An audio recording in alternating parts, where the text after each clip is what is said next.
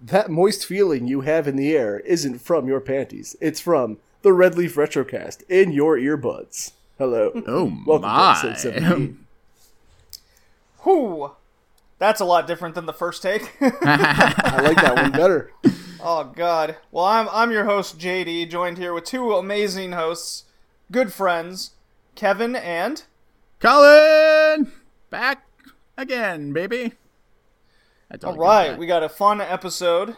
It's been been a few weeks. We got PSVR talk.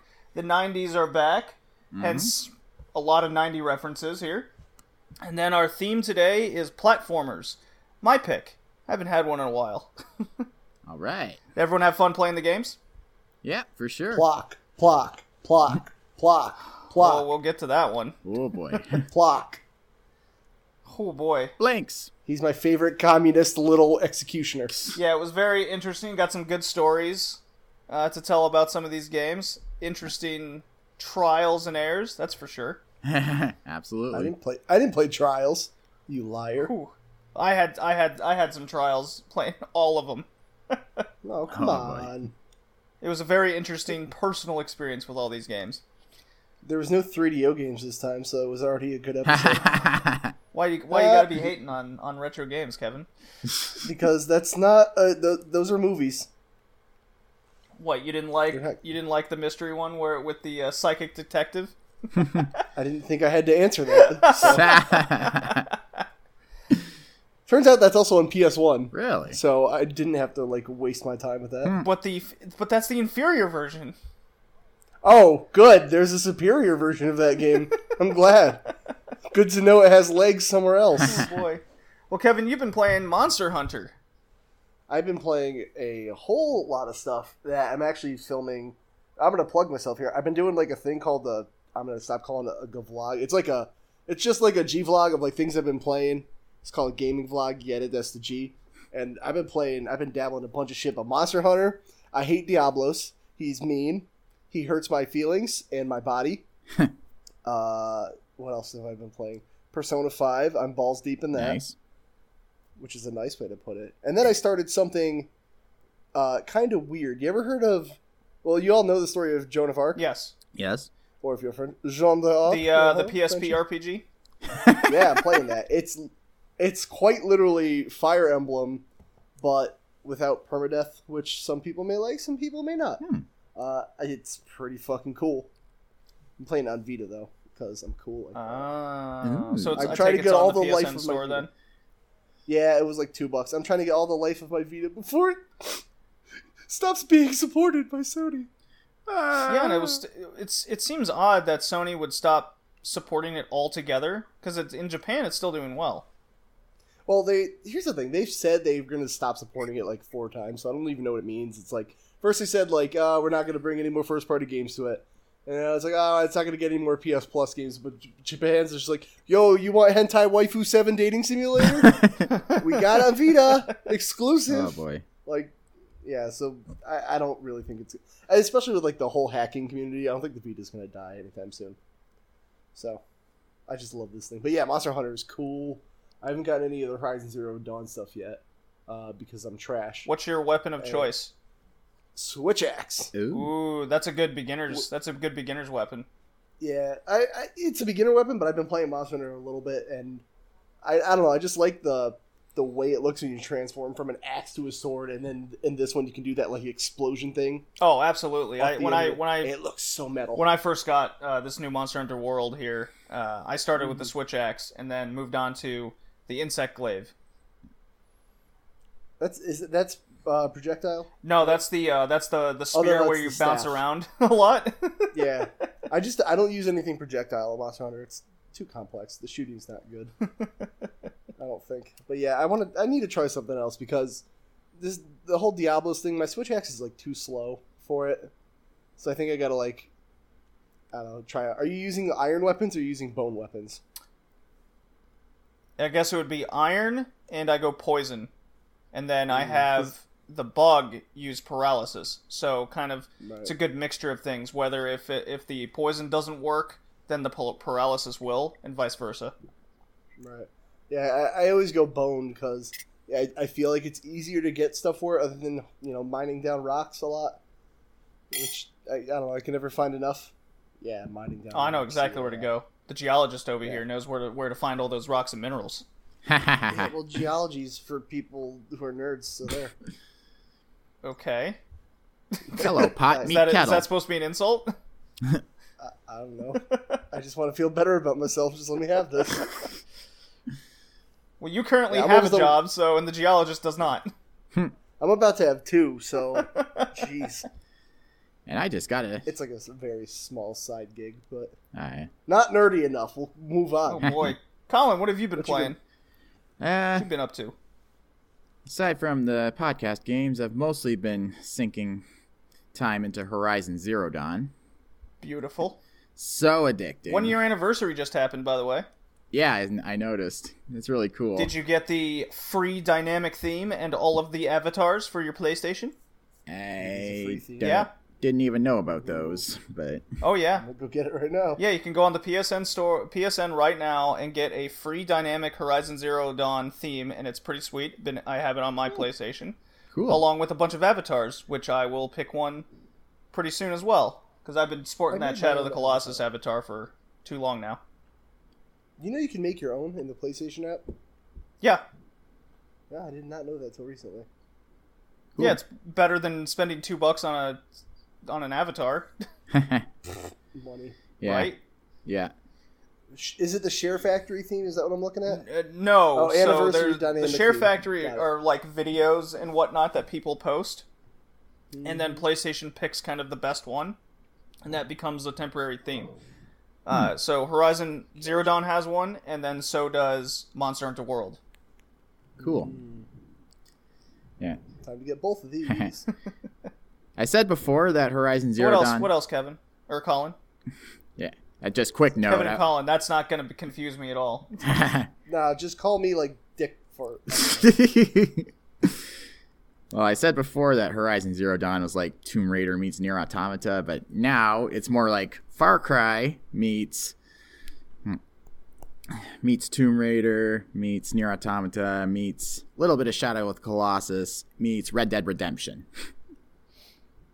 That's way too many origins. Well, that just means that Horizon is that unique. Best game ever, 10 out of 10. All right, it's like an 8 out of 10, but still. A very good 8 out of 10. 9. I'd put it more closer to the 9 out of 10. Yeah. That's fair. Yeah. But in my real life... How far are you? Oh, I've just gotten past getting to Meridian and done a bunch of the side missions from there. Okay, so you've kind of reached the halfway point. Yeah, I've gotten 3 tall necks so far. Yeah. And 2 cauldrons. I've gotten 1 tall neck in that whole game. Fun fact. Kevin, come on, man. Get on the HD. I don't know how to play video games. Oh, man. Horizon just reached 7 million sold. Really? I believe, if I remember the article correctly, that it's the highest selling PS4 exclusive now. Ooh. Very nice.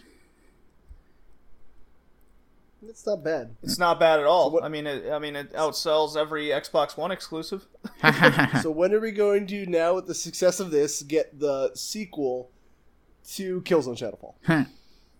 Killzone is done. Horizon's now taken over. Shut your mouth. I don't. Dude, there was like 7 Killzone games. Just calm your tits. There were. First off, you need to be wrong somewhere else because there were 6. Oh.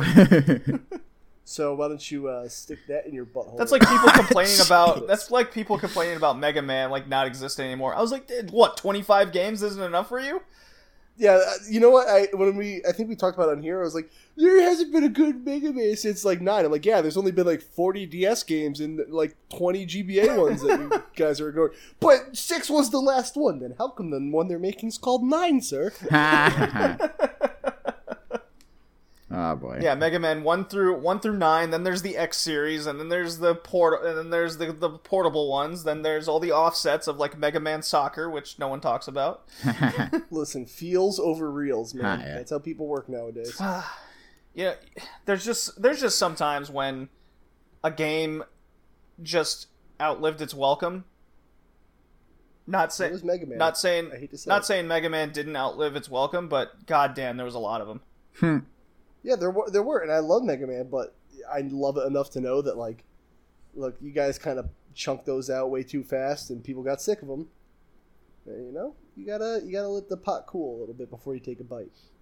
Yeah. See, I'm wondering when this new one comes out, what is going to be so different about it that people are going to lose their mind? 2.5D and nostalgia. God, that's all you need. Yeah. Is it coming out on the Switch? Yes, I think it is. Profit. That's it. Profit. People will buy it just because it's on the eShop. Pretty much. Well, at least Konami doesn't own the rights to Mega Man. Fuck. Oh, that'd be fucking hell. I would love a Metal Gear style Mega Man. Yeah, they turn it into zombies. Yeah. Okay, before that one, like Snake Eater levels of Mega. Oh, that'd be a cool mod. Somebody should make that. God. All right. Before we get Konami's done. Before we get into Done. Before we get into that, I have some real life stuff to update you guys on. Okay. Did you get a You're job? pregnant. Actually, yes. I actually got a new position at my company. Hey. I am no longer a technical records technician, which was basically data entry. I am now a publications technician. Whoa. Which is What's that a lot more involved. I basically keep all the manuals up to date. I'll update the online versions, the physical versions. Oh, good. All the stuff I checked with my last job. I check. So you gotta check. You gotta do a lot of the safety stuff as well. Like update that area. Yeah, stuff like that. They just give me the stuff to insert as updates, and then I make the changes. I don't write them, I just publish them. Right. Okay. Of course, cool. I also have to keep a supply of iPads for the pilots to use in the planes. It's basically like I take the old ones in and wipe them, and then issue out new ones to them, which is more time consuming than it sounds. No, I believe Your it. guys' jobs sound really complex and scary. Yeah, what? Yeah, plus I kind of got tossed into a really busy time with only about a week of training, so I'm kind of it's kind of a sink or swim type deal for me so far. The great areas of the workforce. Pretty much. Good luck, everybody. Yeah. It's just so much fun. Yeah, and then when the time comes, were you ever trained? Trained on what? Yeah. But 2 years It's later. like school. but It's like school, and they were like, "You guys should have learned this. You guys will learn this next year." What do you mean you guys didn't learn this last year? Yeah, exactly. yeah. Everything's all backwards. But Yeah, they're always like, "It's not my problem." Oh boy. But as is life. Okay, this is my 5th time saying but. Can I please talk now? I know you like butts, Kevin, but try to keep it to a minimum, okay? Yeah. Anyway, they've also hired on a second guy doing the same stuff as me so that we can alternate hours and keep the workload evenly distributed. So the only problem is I have to actually train that guy because I'm the only one who knows any in-depth about what I'm doing. But it's going to be a learning process for the two of us because I've seen some of the stuff happen, but haven't actually gotten around to doing the stuff. However, I took copious notes during my training, and I still have the ability to text the old guy before he has to go back to the UK. So I'm not completely SOL. Yeah. Workforce bullshit. It never ends, no matter where you're at. Pretty much. Being an adult sucks. But somehow I feel more energized as a result because I feel like it's not the kind of intimidating where I want to curl up in a corner and cry. It's more like, gotta strap on my big boy pants and get this shit done. Well, that's adulting 101, is it not? At least from the way it sounds, the time would pass pretty quickly. Yeah, it really does. Sometimes I even end up working a couple of hours overtime without even realizing it. You getting paid though, right? Oh yeah. Yep, I'm getting paid more than what I was in Tech Records. There you go. You're getting paid overtime for your overtime, or else fighting. And I get to keep all my benefits. Meanwhile, I'm going to job interviews, and they're just like, "Oh, I see you have 7 years experience, engineering fields. Oh, you've worked internationally. You speak 3 languages fluently. How does 31,000 a year sound? What? Yeah, that sucks. I could go work at Tim Hortons for more money. Yeah, really. But they won't hire me because I'm overqualified. Yeah, really. That sucks. Yeah. But so I'm on the opposite end of that. Well, anyways, games. Wait. Games. I just want to say... You're not done? Not yet. I want to say I just turned the big 3-0 a couple of weeks ago. Oh, yeah. We got 2 members now 30 years old on this cast. Yeah. Happy belated birthday, JD. Yeah, belated to you as well. Yeah. Look at you two growing up. Yeah, I got to spend the weekend in Toronto with my parents, my brother, his wife, and my nephew. We had a fun time. Did you guys play games? Well, sort of. We did an escape room. Oh, did you actually murder somebody? Nope, but Dracula was coming for us. What a lame escape room. I thought the escape room would be like you're getting murdered and you have to escape. We're about to get murdered by Dracula, so we have to get out before that happens. I hate when that happens. Man, it happened in Romania to me at least 3 times. It happened at my uncle's like twice. Kevin, are you insinuating your uncle's a vampire? Vampire, that's a word. Yeah, we could use that. Bloodsucker? He definitely sucked. That means 2 things. Yeah. My uncle is a nice man. I just want to throw that out there. He is not weird. Okay, done. Right. Yeah, we also went to the Keg. Oh, I love that place. For those who don't know, it's a high-end steakhouse. Yeah. Yeah. And then stayed the night in the Sheraton. And my parents actually gave me a check for $3,000 for my birthday, 30th. You want to share that with your good friend JD? I'm probably going to be pouring it all into a trip to Japan at some point. That's about how much it costs.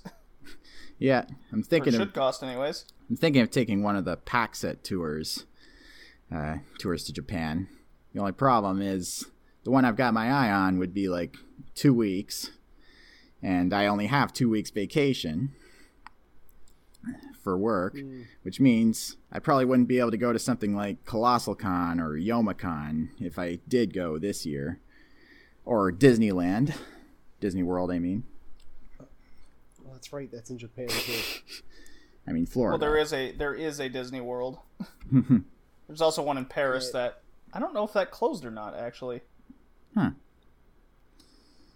Although I don't know. Whatever. But for the cons... It's just weird to see it outside of the U.S. Yeah.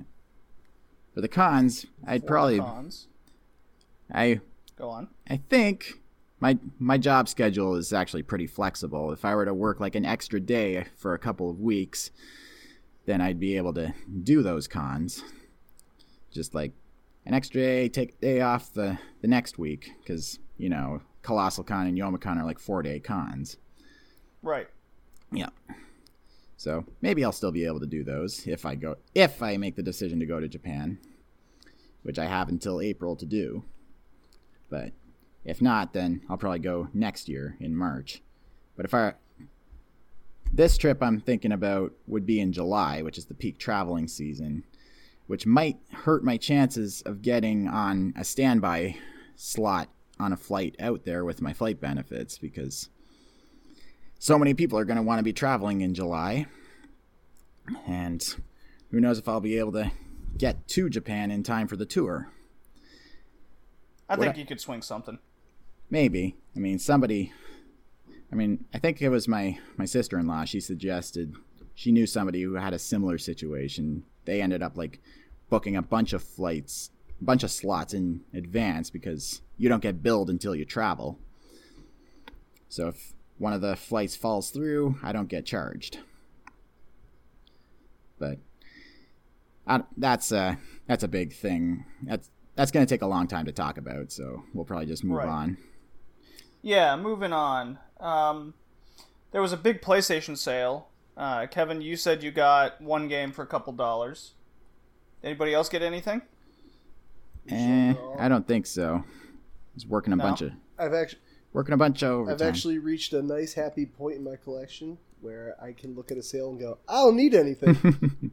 Yeah, I've been in a very similar circumstance for quite some time myself. However, on this last sale, it just so happened to coincide with the PlayStation VR dropping to a limited $200. Oh. Along with a ton of its digital games on sale for up to like 90% off on quite a few of them, such as I Expect You to Die. If you guys are familiar with that one. Sounds familiar. I know the line from James Bond. That's, well, it's based off of kind of this spoofy James Bond thing where you're stuck in an area and you have to try to escape doing kind of spy type stuff. Oh, and nice. It's a lot of trial and error of basically you dying over and over again until you don't die at the end. That was only like a couple $. I got the bomb defusal game. Oh yeah. And nobody explodes. Yeah, I remember that one. Yeah, I was thinking about what you meant. That one's a lot of fun. I had a friend over and we played up to the last bomb in chapter 5 of 7. Nice. So basically you're given a bunch of modules on this box, which is of course a bomb. Mm-hmm. And one person has the VR set on looking at the bomb and the other has a manual in front of them. Yeah. It's really cool. I do like that website for that game is called bombmanual.org. Oh, yeah. When the NSA is like searching your shit, they're going to be like, oh, jeez. It's like, no, it's a video game. Right. Well, luckily, the manual's all on the TV screen. So the person with the second controller is just going through the manual that way. Oh, man. I don't have to have any shady sites that way. Bombmanual.org, but chill, it's for a game. Yeah. You gotta do that. So the NSA is like, all right, you good. Yeah. I got a real interesting puzzle game called Static. Statik. No. Statik. There we go. I can spell. Interesting. I don't think I've heard of It's a puzzle game where you hold the controller, and in the VR, where the controller would be is this bomb attached to your hands. So your hands are kind of in the bomb, so you just see the guy's wrists. Oh, yeah. Going into this device. Huh. And the whole bomb itself is a puzzle that you have to unlock. This sounds weird. It's really cool. It's definitely one of the best VR game experiences, because there's a story unfolding in front of you with this scientist dude talking to you. He's like, okay, here's your next puzzle. And then he has this like cryptic language he keeps showing at you, and there's things like placed in the room, and it doesn't tell you that. So when you get to the first puzzle is the tutorial essentially, and the second puzzle is like you have to not just look at the box in front of you. You have to also look at the room around you, because that gives you clues on how to unlock the bomb. So like each button on the controller does something different on the bomb, or a combination of buttons will do something different on the bomb. It's a really interesting game. And then the ending was actually pretty fun. It scared there's a moment where it just something slaps you in the face, and you just and the game kind of goes close your eyes. So I thought it meant like put the bomb in front of your eyes, and the next thing you know, I got slapped. And I just went, oh my god! That's random as fuck. Wow. Somehow that reminds me of the Don't Touch Anything game by Devolver Digital. It's just a whole bunch of different things that can happen. That sounds familiar. Yeah, Markiplier played it. It's just okay. Get left in a room with a big gray box with a big red button on it, and then a guy off screen says, that one. Yeah, he's like, don't touch anything. I'm going for a coffee. Yeah. And then what happens if you touch stuff? May I ask? Oh, it depends on what combination of things you touch all at once.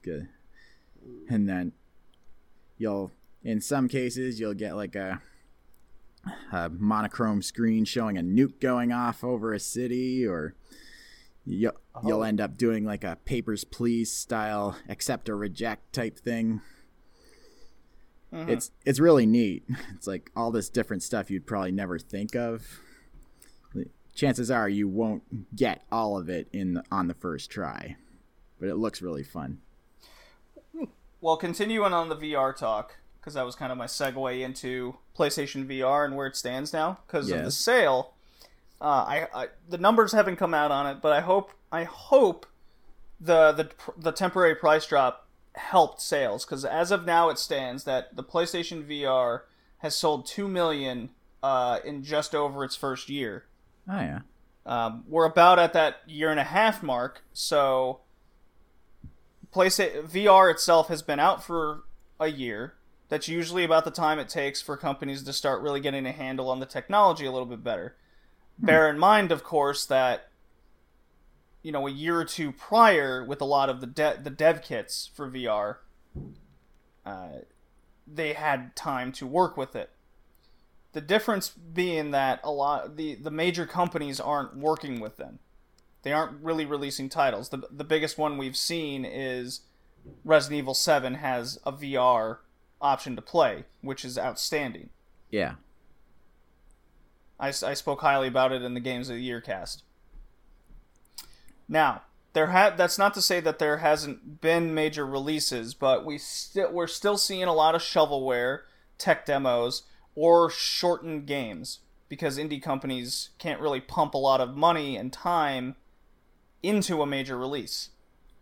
Yep, for sure. But we are getting some interesting ideas behind it, such as a lot of the cross-platform VR games. Because let's face it, VR kind of is its own console. Yeah, pretty much. It's just what kind of VR do you want? Do you want the HTC Vive, which is more or less the best VR set, but it requires an entire room setup, and there's not that many games on it. Yeah. Oculus requires a high-end computer, and PlayStation VR is the most accessible, but you need a PlayStation 4. Mm-hmm. So everything kind of has its benefits and drawbacks. But focusing on PlayStation and its VR, the sale really put it in perspective to me of how many games are actually out there for VR, and what's considered good and bad and the ugly. So, well, Kevin, what at this point, what are your thoughts? The problem that I have with PlayStation VR is I also want to define what a game is, because, like you said, all I see when I look at VR is you get the occasional, like, one or two, like, good games like Resident Evil 7, but I can play it without a VR, so why spend an extra $200? Or it just looks like a lot of tech demos. And not only that, when it comes down to, like my job's pretty physically demanding, mm-hmm. So when I get home, I don't want to put something on my face and, like, move my head around. I literally just want to veg out, controller in hand, and, like, barely move. If that makes me a lazy American, cool, that's fine. But it's like anything that adds an extra step between me, controller, and game. It's too much effort for most people. That's why like the Wii died off. Like people like it was fun for a month, and people like I gotta stand and move around. I don't want to do that. Like even the simple motion of like swinging their arms are like this isn't worth it. You know, it seems like VR is cool, and I do talk a lot of shit at it, but I want my friend to have one that I could try because I would never use it. If I'd be like, that was fun. All right, I'm done. Kevin, now. I'm your friend. Okay, you were like a couple states between us. One. So for me, oh yeah. Well, I don't know why I thought you were in New Hampshire for a second. But either way, my point is like it's just so like it's just I don't know. It's a lot of work to be like, oh, I'm immersed. Like I don't know. I don't want to spend the extra $200 to play like RE7, but in VR. Well, here's the thing. The appeal behind the PlayStation VR itself is giving you a perspective. I have my box. It's hooked up to the back, and there's one cable that goes to the USB port. Right. It usually doesn't leave that port. I have the VR set in underneath the TV, so there's not a lot of light involved because that does destroy VR headsets, the lens. So you got to kind of keep it in a dark space. Okay. But the extent of me setting it up is literally pulling the VR out from there, putting it on my head, and turning it on. Right. That's it. But like, there's, it's just, I'm not even saying in reality, it's extra work to do it. But it's enough work where if you're just tired that one day, you're like, I don't feel like putting that on my head. No, I mean, VR is usually my weekend thing. Yeah, sounds about right. During the weekdays, I tend to either play the retro games or whatnot. Yeah, you're right. It takes a lot of stimuli to play VR. Because I have for sure not been in the mood like after bowling. I'm like, oh my god, I really want to play this game, but that is going to make me pass out before 9 o'clock. Right. Not only that, this is a me thing, which is why I know VR won't be for me.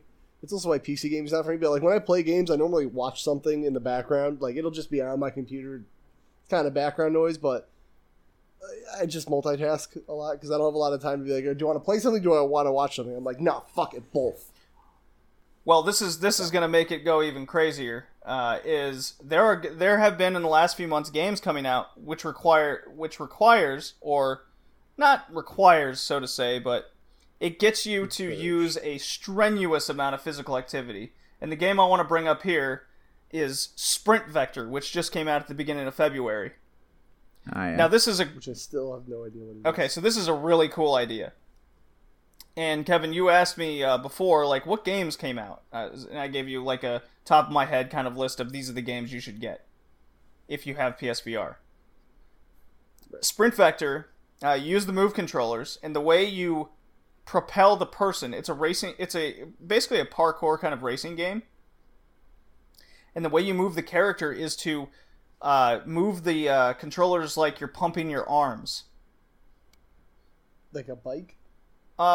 Kinda. So instead of, pedaling with your legs, you're pedaling with your arms. And interesting. And what this does two things. Speed is how fast you move your arms. And you turn the character by turning your body with the headset, right? So you move your head and shoulders. And what it's doing is it's actually now, because what the VR does is it tricks your mind into thinking your body's moving, so that gets a lot of seasickness type feel and nausea, right? But while you're playing this game, you moving your arms and turning with your body is now getting your body to sort of feel that motion so you don't get as sick. Now, I did have a friend over play the game, and he couldn't last more than a race because he was moving his head too much instead of just kind of slightly turning his shoulders and head. So I was like, okay, well, maybe you're not ready for that one quite yet. But all of that, what you said, sounds like way too much work for me to do after. Oh my god, I do 2 races, and I'm sweating buckets. Oh, yeah? See, I don't want to do that. That's the thing. I just want to sit and be like, Let's go, Persona. Let me see some anime titties. Let's do this. Dude, I just got the Instagram, and he recorded me playing Sprint Vector, and it's just me turning in one spot, just pumping my arms hard, and at the end of the race, I was like in second, the guy was right next to me, and you just see me go, I thought you meant you bought a gram of Coke. I was like, don't tell people that. No, I got the Instagram. My life has dropped to that of a 13-year-old valley girl. Oh, jeez. Oh, perfect. I can't wait for you to be in a bikini sitting on a seawall trying to accentuate your ass going, take me back. Like, I can't wait for that picture. Yeah, and I'll put it in a sienna filter. Of course, obviously. Has to. But yeah, so that's the kind of... Sprint Vector is a great example of kind of using the tech and the controllers in this innovative way. And just with the releases that have come out in February is a good showing for what the future of VR has in games. I just think that there's just still too much shovelware and not enough big releases for it to take off yet, which is a real shame. The second generation of VR is when I'll probably be sold. Not like this first run around. Like until we get it right, and it's like we finally like games are games, and they're not like, look, I'm Batman. I put on Batman glove game, right? Hey, like, that game was a lot more fun than you think. That game was like a half hour, isn't it? It was 3 hours. I loved it. That's not enough for me to buy a VR headset and buy that. Maybe not by itself. So that's just me. See, I got a real problem with people always putting a price tag on how much fun you have. Yeah, no, I'm not saying you're can't correlating have fun, it with just time. No, because I've played many short games that are real fun, but I didn't see the gameplay in that. I watched people play it to see what it was about, and the most things I saw was, hey, I got Batman gloves on. Come here, Alfred. I'm gonna grab your titties. Like that's all I saw. Like I didn't see anyone be like, if I could fist fight the Joker and like drive a Batmobile and actually do like if I played Arkham Asylum in VR, sold buying a VR headset. But like I'm not. I was walking around the Batcave. I'm wondering why. Okay, so the game was a tech demo for the most part, but it was a lot of fun. There was a lot of goofy shit to do in the game. And the problem I had was there was only about 3 areas of investigative work, which was the whole appeal to that game.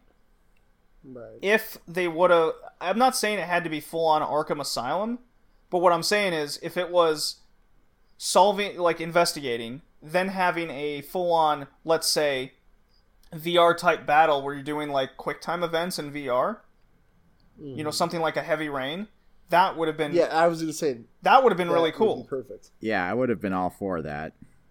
That's a game, not Batman, let me touch your titties, Alfred version. So I'm wondering why that game isn't being developed or exists yet.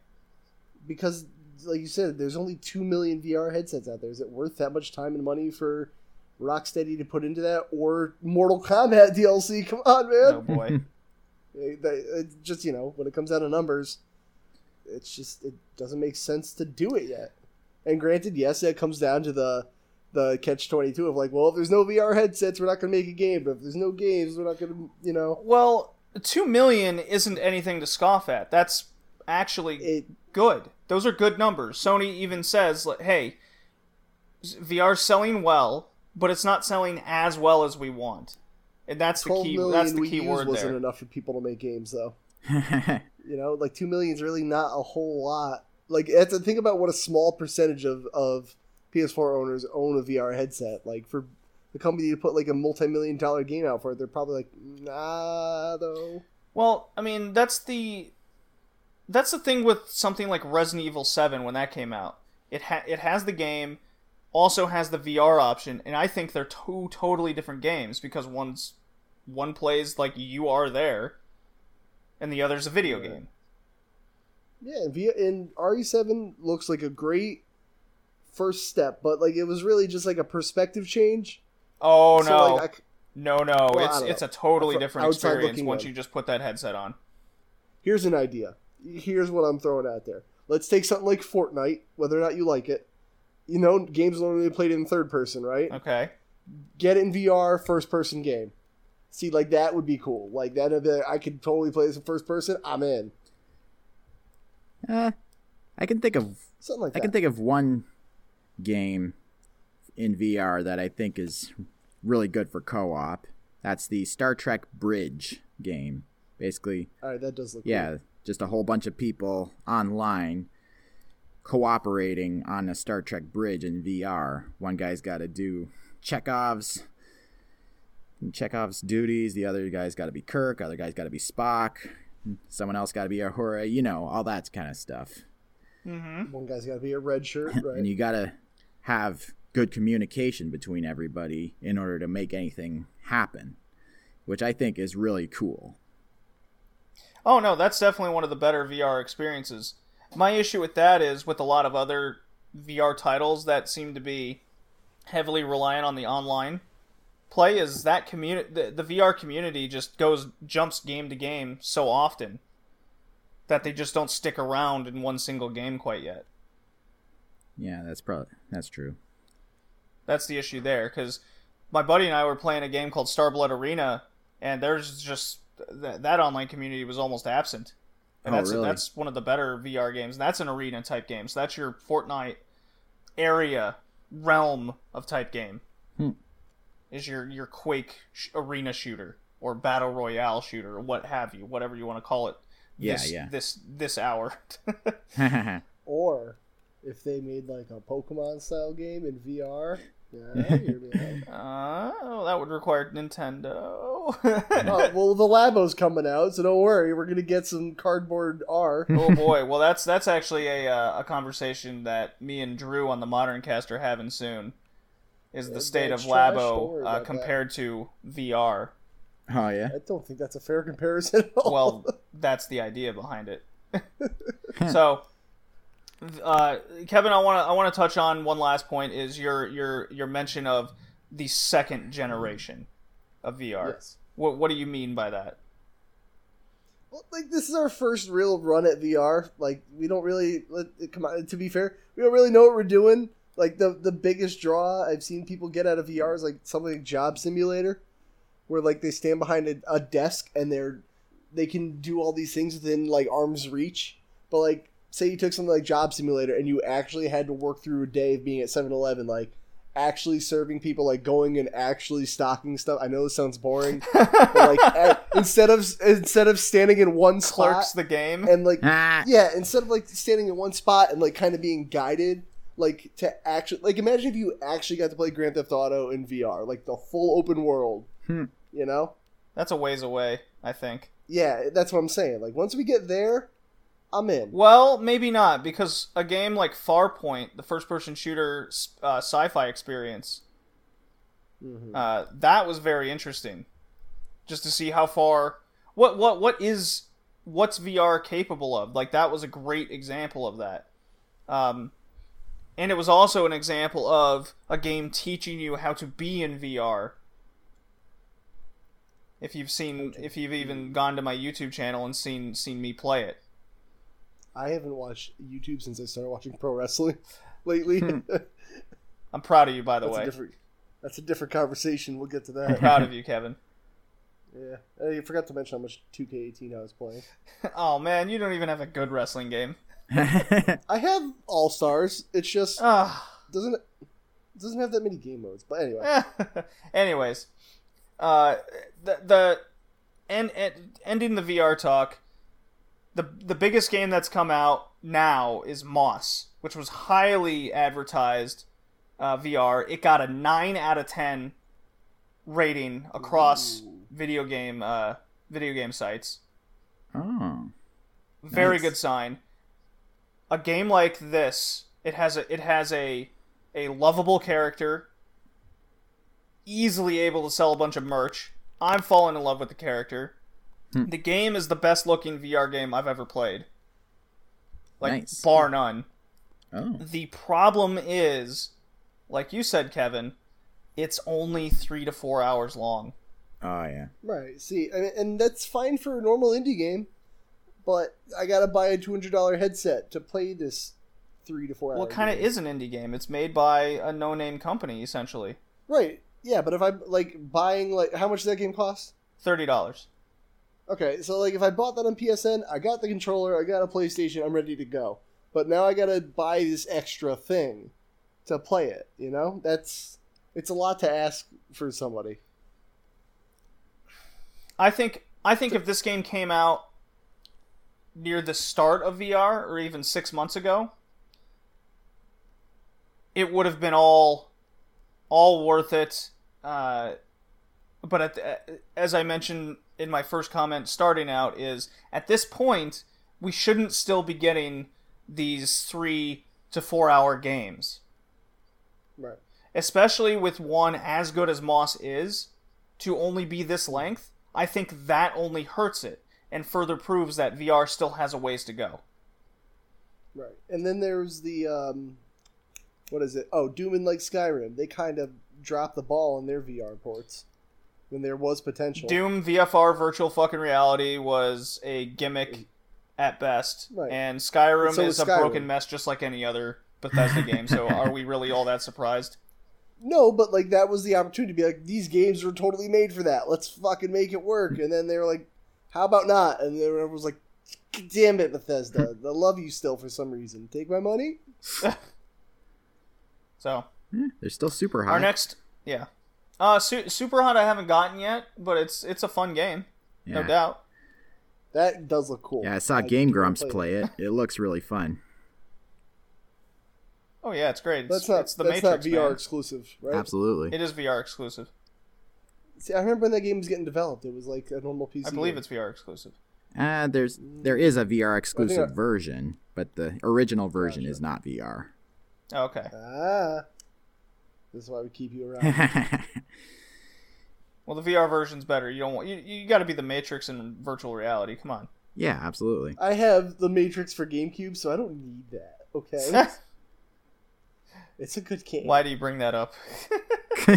Because it's a solid 4 out of 10. That's why. Oh God.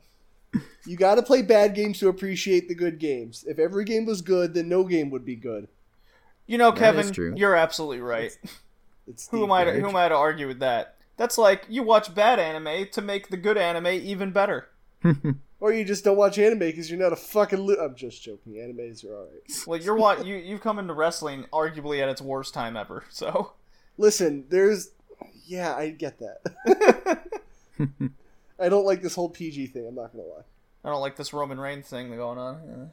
Yeah, all right. So we're gonna divert off to one thing because we were talking about it on Twitter real quick. Okay. So when I was watching the Elimination Chamber, for weeks and weeks and weeks, this whole started because I started like this channel, What Culture Wrestling, popped up on my like YouTube homepage. Yep. And it was like WWE secrets they don't want you to know, and I have this weird affinity for like I like the seedy underbelly of like corporations like and like the secrets they keep. Okay. Like I'll watch Disney conspiracies all day. But anyway, and like it was just like why everyone hates Roman Reigns, and I'm like, oh, that guy looks pretty jacked as shit. Like what's wrong with him? And like once you start reading, like he's kind of like shoved down everyone's throat, and I'm like, okay, it's kind of annoying. And I started watching a couple of weeks leading up to the Elimination Chamber, and the second I saw he was in, I'm like, they're gonna either put him or John Cena in this thing, and I still hate John Cena. And I was like, oh, look, Braun Strowman's killing everybody. Oh, Roman Reigns is going to win. And then, like, they're like, it's Roman Reigns versus Brock Lesnar at WrestleMania. I'm like, Roman Reigns is going to win, isn't he? You've been watching for like 2 seconds and you already hate the guy. Yeah, like, on the face surface, I'm like, this guy's pretty cool. And then I saw him, like, work. I'm like, oh, look, he does a spear, like, 4 other people. Oh, he doesn't know how to actually throw a Superman punch. Okay, this is... What else can he do? He's got a cool vest. He's got a Kevlar vest on in wrestling. his logo kind of looks like Spider-Man. I look like Spider-Man. I like him. No, that's his whole appeal. His whole character came out when the Superman movie came out. So he's got the Kevlar vest on, kind of the Superman Spider-Man symbol going. He throws the Superman punch. He jacks his forearm off. Yeah. Speaking of jacking off, how about that ESRB? Oh yeah! Wow, what a transition! That didn't really make sense at first. No, it makes as much sense as loot boxes are now being mandatory. Well, not mandatory. ESRB finally decided to put a warning label of microtransactions and loot boxes on game packages now. Yep. So kind of. what they've decided to do, I saw an update on this, is that they now have to put on the box in-game transactions. So it doesn't say loot box, because they did some studies and it turns out parents are real fucking dumb and they don't want to parent their kids. Yeah. And they don't know what a loot box is. So they had to dumb it down to in-game transaction, which could be fucking anything. Some things never change. So I don't feel like we got anything done. I mean, it's something that should have been done years and years and years ago. Yeah. So I'm not applauding the SRB or even game companies in general for this happening. It's just something that's like, yeah, should be there. Yeah. It's no different than saying there's blood in this game. Yeah. Oh yeah, I get that, but it's just I don't think in-game transaction is specific enough.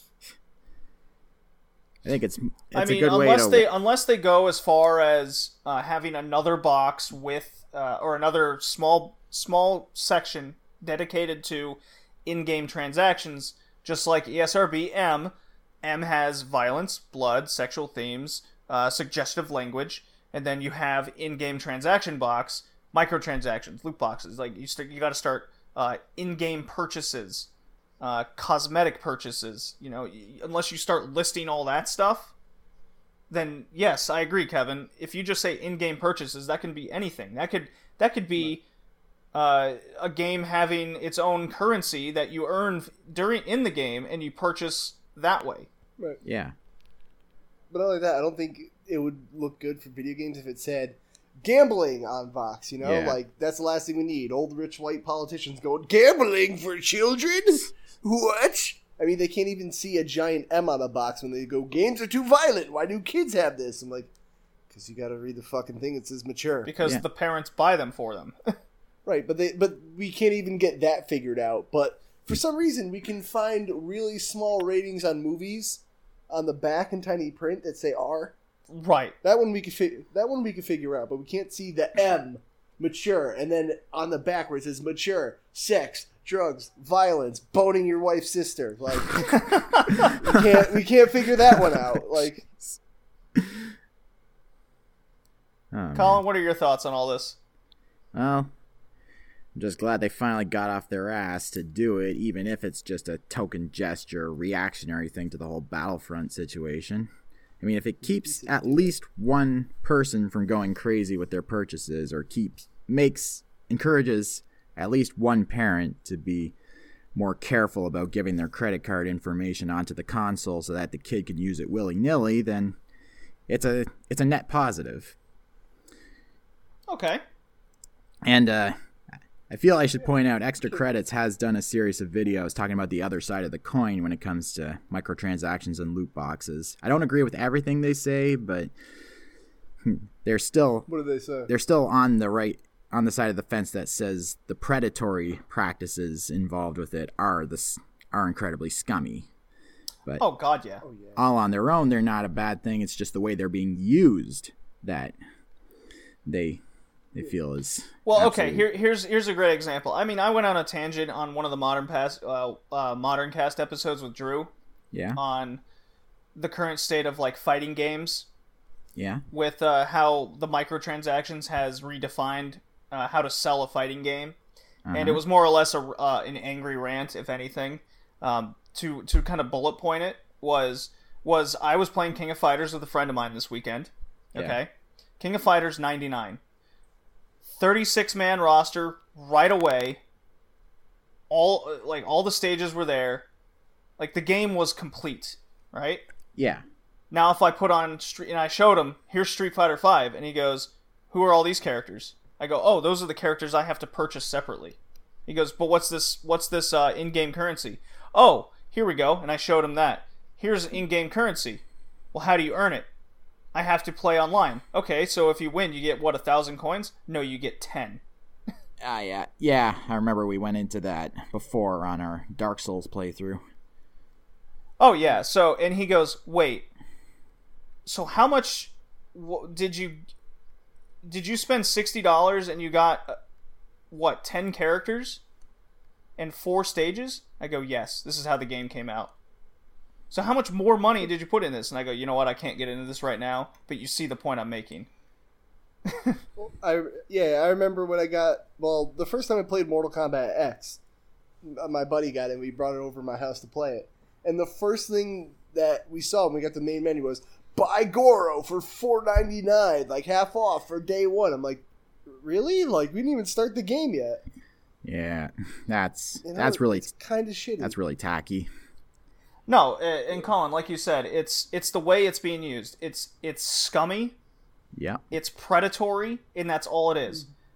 Pretty much. I would rather have a game, say 2 years come out, and it's a complete version. But they can't even, like, game companies won't even do that anymore, because then they'll keep adding DLC. So this complete version is no longer a complete version.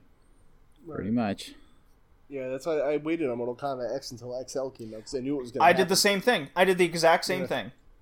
I didn't buy Street Fighter V for that reason. I'm like, I kind of called the conspiracy that when they fucked it up, I'm like, look, Capcom loves re-releasing shit. They're going to fuck it up real bad, promise, we're not going to do it, we're not going to screw you guys, make it bad, and then go, okay, maybe if we re-release it, you guys won't hate us, and we'll fix it, right? Right. Like, yeah, and I didn't buy that shit the second they said, we're totally going to make it better. Like, we're not going to do this anymore, guys. We're going to totally fucking do this. Yeah. Oh, yeah, they did it. So, the ESRB and finally getting off their asses and putting in-game transactions, that the sentence itself is very minuscule, and it doesn't actually accomplish anything, because it's not telling the consumer what that is. Much like, or as compared to, say, your M rating has all of this in it.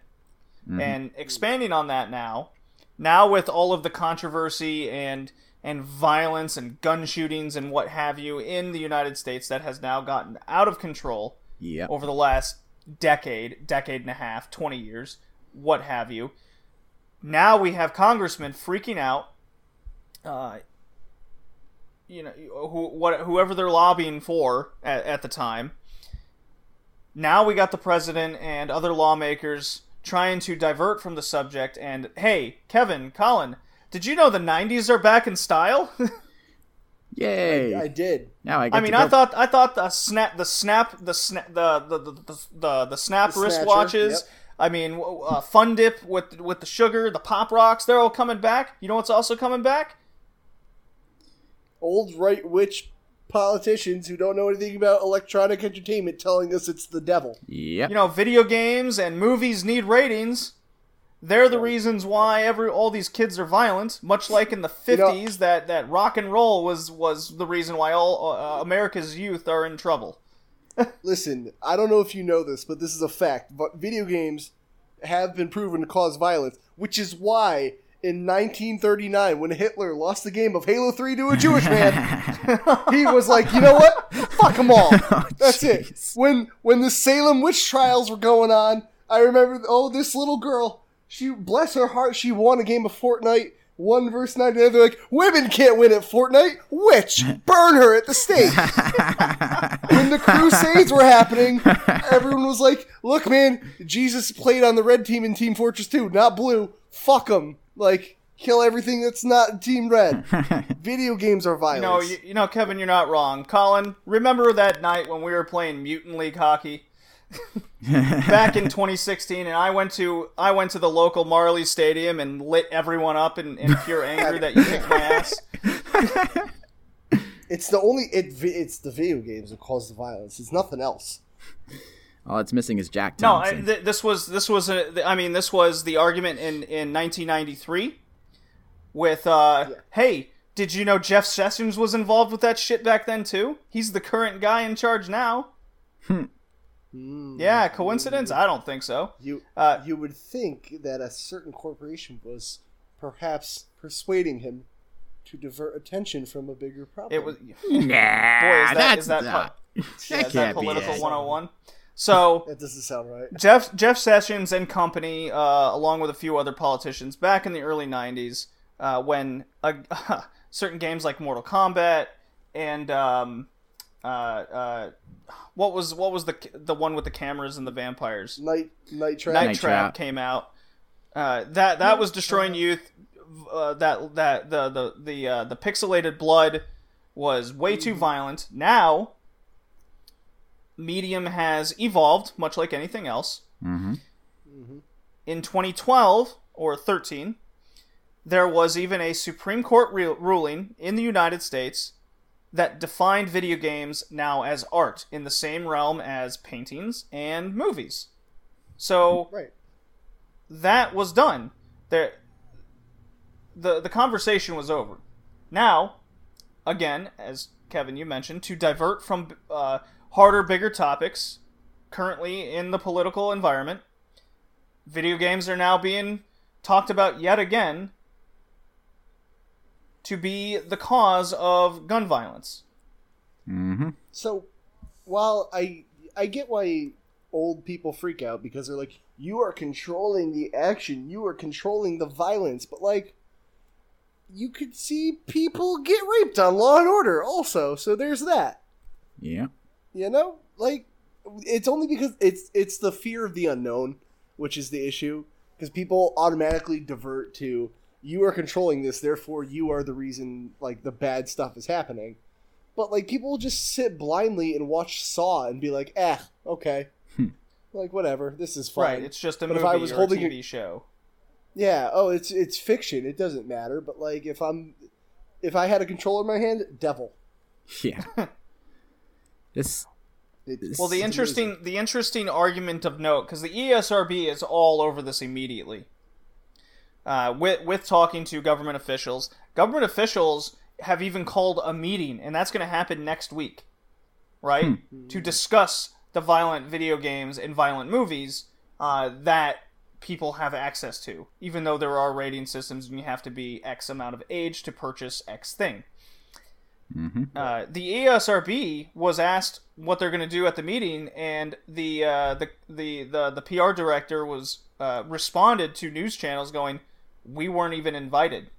We didn't even know about it until they were asked the question." Yeah, because that's how they work. Because that's how the politicians are working. It's only amongst themselves. They're making decisions that they're not informed about. So an ESRB representative was talking, and one of the major arguments they're already bringing up is video games are a worldwide thing. Mm-hmm. It's funny how this is only happening here. Yeah. In this country, in America, North America. It happens in Canada. Canada's right next door, and yet they don't have nearly as many of the same problems and issues, but they have access to all the same things. Yep. So that's a major argument being brought up here. I don't want to get like super in my political beliefs on this, but the problem I got is that we, in America, I think the news is the issue, because we make people that do heinous shit, we make them famous because of news ratings. Like, the second somebody gets committed for a crime, I don't think their name, their face, or anything should ever be brought up. The second if they're on the run and, like, running from the law, yeah, put their name, put their face out there so we can catch them. But the second they're caught, or they do something, they don't have a name, they don't have a face, they just say, hey, this guy did this, and because then you make them famous. Right, and then you get the copycats, and then you get sympathizers, or people who are on the other side of the spectrum. Yeah, and then they were like, if I'm going down, I'm going down in the blaze of glory. So, like, pretty much. Then they want to do something even crazier, which that is what I think really causes the issue in this place. That is true. The United States has definitely a culture surrounding a lot of these ideals and how it handles broadcasting actual news. It's become more like news channels, to me, whether you're right or left, are so biased in their own direction that it's almost like a reality TV show for whatever you want to lobby for. It's more like MTV in a way. Yeah. I don't believe in the two-party system at all. Well, bipartisan, that's another topic. Bipartisan government, that's a thing. Yeah, that's the thing. I don't want to divert too off the topic of games, but the point is the ESRB is very well prepared to go to battle if need be. I personally don't. Colin and Kevin, I think you guys are in agreement with this is clearly just a diversion tactic for the bigger issues at hand. Yeah. Yeah. Yeah, there's no question about it. It actually kind of reminds me of this editorial cartoon I saw a while back after the Vegas shooting. Basically shows a whole bunch of dead bodies surrounding a clear spot, and then right in the middle of the clear spot is Uncle Sam laying on top of, I think it was either a guy wearing an NRA suit or a big book titled USA Gun Laws, and Uncle Sam says, "It's okay, no one's gonna hurt you." I'll just leave that out there. Political cartoons always make me laugh, no matter what side it is. Yeah. Well, see, the other issue we got is that Americans being the way we are. I live in a very right-leaning household currently. Mm-hmm. Oh, yeah? But I will say a couple members of my family have multiple gun safes. Oh. That seems fucking excessive. Yeah. Like, I'm for having them, but, like, you don't need that many, because why? You know? Well, because it's my American right. Yeah, but, like, if your mom says, like, oh, you can go to the candy store and get something as a kid, you don't come back with the whole fucking candy store. You know? Because you're going to rot your teeth out, you dumb fuck. Speaking of political cartoons, I saw a political kind of mini game come out on Instagram. Yeah. What? It was kind of a guy made a political cartoon out of a video game. Okay? Huh? And it was a deer hunter with an AR-15, and he has multiple clips attached to his chest, and he's trying to shoot the deer, and he goes, "Why take out just Bambi when I can take out the whole family?" And he just sprays the gun in all directions, unloads the clip, gets another one, and then he goes through the second one, clips the next one on, third one, bang, one deer goes down, and he goes, "Well, I may have missed the first 69 times, but that fucker went down on number 70. If you need an AR to go hunting, you're a terrible shot. Well, that's the whole. Never want to hear well, that's the whole point of the cartoon. The cartoon like video game is so funny. Yeah, well, that's the thing. But people use that as like a legitimate, like, what if I want to take it hunting? You don't need to take your grenade launcher hunting. That's why. If you as a human being need to take a fucking AR, you're a bad shot and should pick up another hobby. It's a fucking squirrel. I think you can handle it with the slingshot if you tried. No, the squirrel's coming right for you. It's my American right to have plastic explosives. What if the government comes after me? They're coming after you because you have fucking. I'm not gonna lie. Explosives. I went fishing when growing up in Texas. I went fishing with a couple friends one time, and they actually brought like sticks of dynamite and threw them in the water. What? Oh, good, because that's fair. You know, fish, the things that can't even come on land. Like, this is a fair fight. Those fish are coming right for us. I mean, that's as southern as it. I was like, yep, I live in Texas. Yeah. We didn't even bring fishing poles. We just brought that was as good as when I was in high school going to someone's farm and there's a bonfire and people are daring each other to put a plank of wood over and walk over it with their bush light in hand. You know, sometimes Darwinism's like, just go for it. Yeah. I mean, when it comes to political diversions and the ESRB, it's always very interesting to see what's brought up in arguments, because what then qualifies as a violent game in today's society? Because today, Mortal Kombat 1 and 2 aren't considered quote-unquote violent games by today's standards by any means. Mm-hmm. Are you assuming my genre? Yes. But that was yeah. a good joke. Because now it would be like T for Teen with mild blood and fighting, which was a government controversial game back then. Yeah. I mean, we played Psychic Detective, where there's guys getting mind raped by Russian women on the 3DO. You know what the bigger issue is? It never seems like, when it comes to movies, like from my experience, violence never seems to be the issue. It's like sex is always the big issue. Yeah. And that kind of stuff, right? Yeah. But like for games, for some reason, both of it is the issue. I don't understand that either. Well, okay, so because video games, movies are more or less as worldwide as movies are, there's still a lot of control on what's allowed to be seen in different markets. I mean, you can take Game of Thrones isn't on HBO in Canada, because Canadians have laws against too many things not Canadian coming into their country media-wise.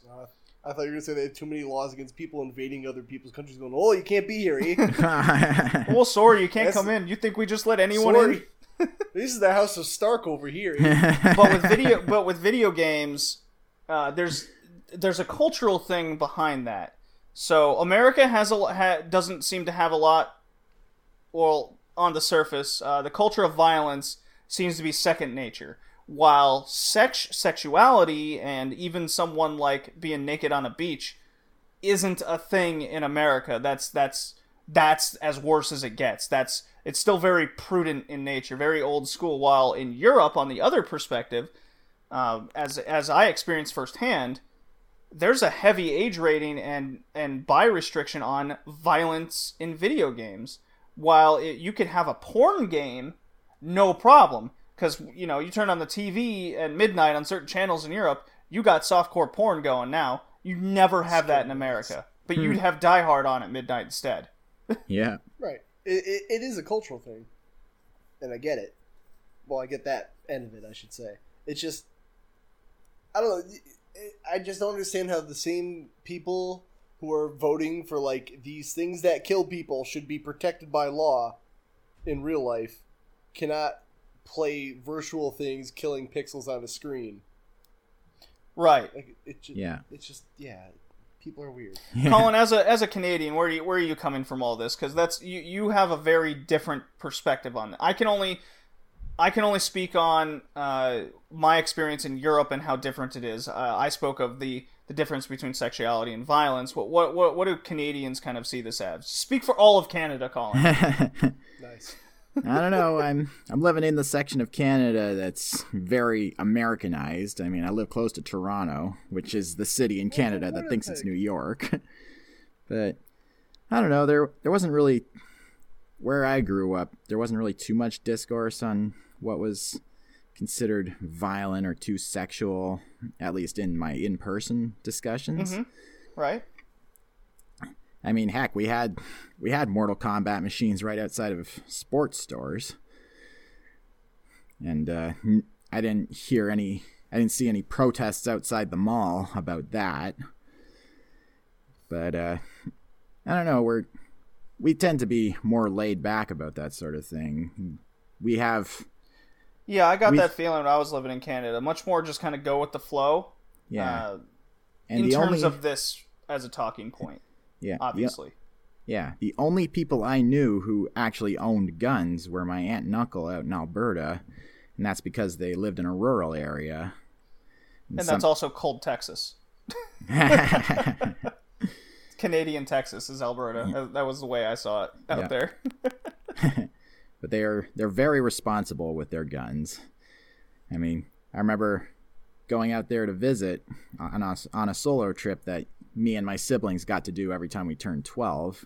We actually went out to a field to, I think one of my uncle's neighbors wanted to get rid of some gophers, so we went out with some rifles to try and shoot them. We didn't get very many because they pop up and pop back down really quickly. Should have just used your grenade launcher like Kevin said. Say, should have brought your plastic explosives. Yeah. It's your right. Yeah, but every time there wasn't something to shoot, my aunt and uncle were very clear on I should put it back into safe mode, as in not have the hammer cocked back. Right. And they're very, very strict about that sort of thing. Almost like it's required to have some sort of training. Exactly, yeah. Kind of a cultural mindset of that. Yeah. Yeah. No, I mean, I remember a lot of kids growing up would just be given a gun. Just here you go. Like it's no different than a toy from the 50s. Oh, jeez. Yeah. I mean, I was shooting rifles. Sorry. Go ahead. Yeah, in Canada, that sort of thing is unheard of. Right. Because people everywhere in Canada are very aware of how dangerous they are. I mean, they are literally designed to kill. So there's a lot of respect around how dangerous a gun is in all areas of Canada, including Yellowknife. I remember doing my co-op there, and they actually had classes for getting a handgun license. Mm-hmm. There you go. Yeah, it's gonna be. I look forward to the shit show of how all of this is gonna go down and how the ESRB is gonna fight back. What points they're gonna bring up. I really like the argument where, hey, video games are worldwide. Culturally, every country looks at this perspective of violence in video games differently. One German station, Spiegel. It sounds so German. They brought up the point that violence in Germany is very frowned upon. We have a rating system. They even have an extra rating system on top of that. They have 18 plus on a lot of the games, not just say M. Ah, yeah. Because I remember I wanted to get Killzone over there, and I couldn't do it because I wasn't 18 yet, but I could have bought it in America. Ah, yeah. So we have so many different weird age restrictions in America. It's like 17 for this, 18 for this, 21 for this. 25 to rent a car. Yeah, nobody can even agree on what an adult is here. Ah, yeah. No, it's not consistent. While what I experienced in Germany with buying such things as like video games, movies, porn, what have you, it was almost like I could literally watch a 10-person orgy, but I can't shoot this fake space Nazi in a video game. I believe it was the great comedian Jim Jeffries, I will paraphrase, where he goes, "Only in America can an 18-year-old woman consensually have sex with 15 guys in the same room, get cum all over her face, but she can enlist in the military, kill other people for her country, but dare she not touch a drop of alcohol." Well, on that note, well, I want to make a quick point that when I was younger, I was over at a game store and I saw a mom who was actually being responsible about what games she was allowing her kid to buy, because they were going to the counter with Halo and Hitman. Right. And then she actually noticed the age rating. She's like, "This is rated M." Both of these are rated M. But then the guy behind the counter was like, "Well, it's a different kind of thing. I mean, Halo, you're shooting aliens, but Hitman, you're actually a hitman." So these you're people actually were strangling people with piano wire. Yeah. My point is, there are people out there who actually make the effort to keep themselves informed. So I just wanted to throw it out there that it's not completely hopeless with parents. No. Did I ever tell you both the story of a lady that threw Saints Row at my head? What? Go for it, man. All right, I'll make it quick because I did a video on my channel. Y'all should watch it. Anyway, so I was working in GameStop. Yeah. And this is a very rich town in my state. Like, people driving BMWs. Oh, yeah. You know, don't want to have time to parent their kids. So this little brat comes up with Saints Row the Third in his hand at the GameStop. And the mom's on the phone, not caring, not paying attention. And I'm like, "All right, ma'am, just so you know, this game's rated M. It's got blood, gore, violence." She's like, "Yeah, whatever. It's his birthday. I don't care." I'm like, "No, you got to understand something. This game is very sexual, very violent." She's like, "I don't care. It's his birthday. Let him have the game." And I'm like looking at my friend like, "Dude, what the fuck? Like, this kid's like 10. And then because he didn't give a shit, he's like, "Ma'am, there is a weapon in this game that is a purple flopping dildo called the Penetrator.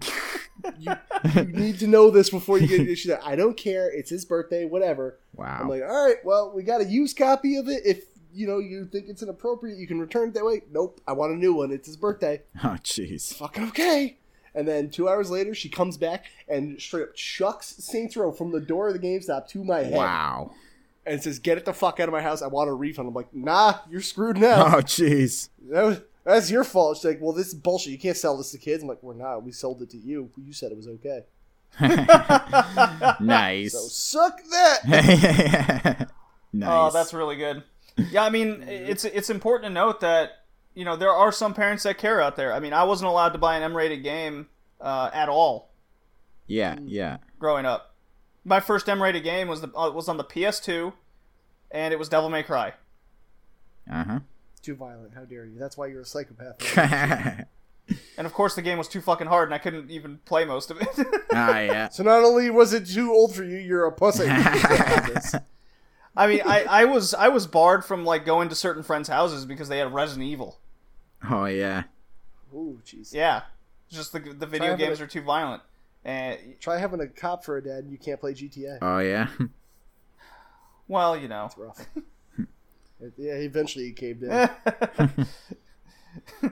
Yeah. Son, you don't hate me that much, do you? No. I just wanted to beat this hooker for money. Oh, okay.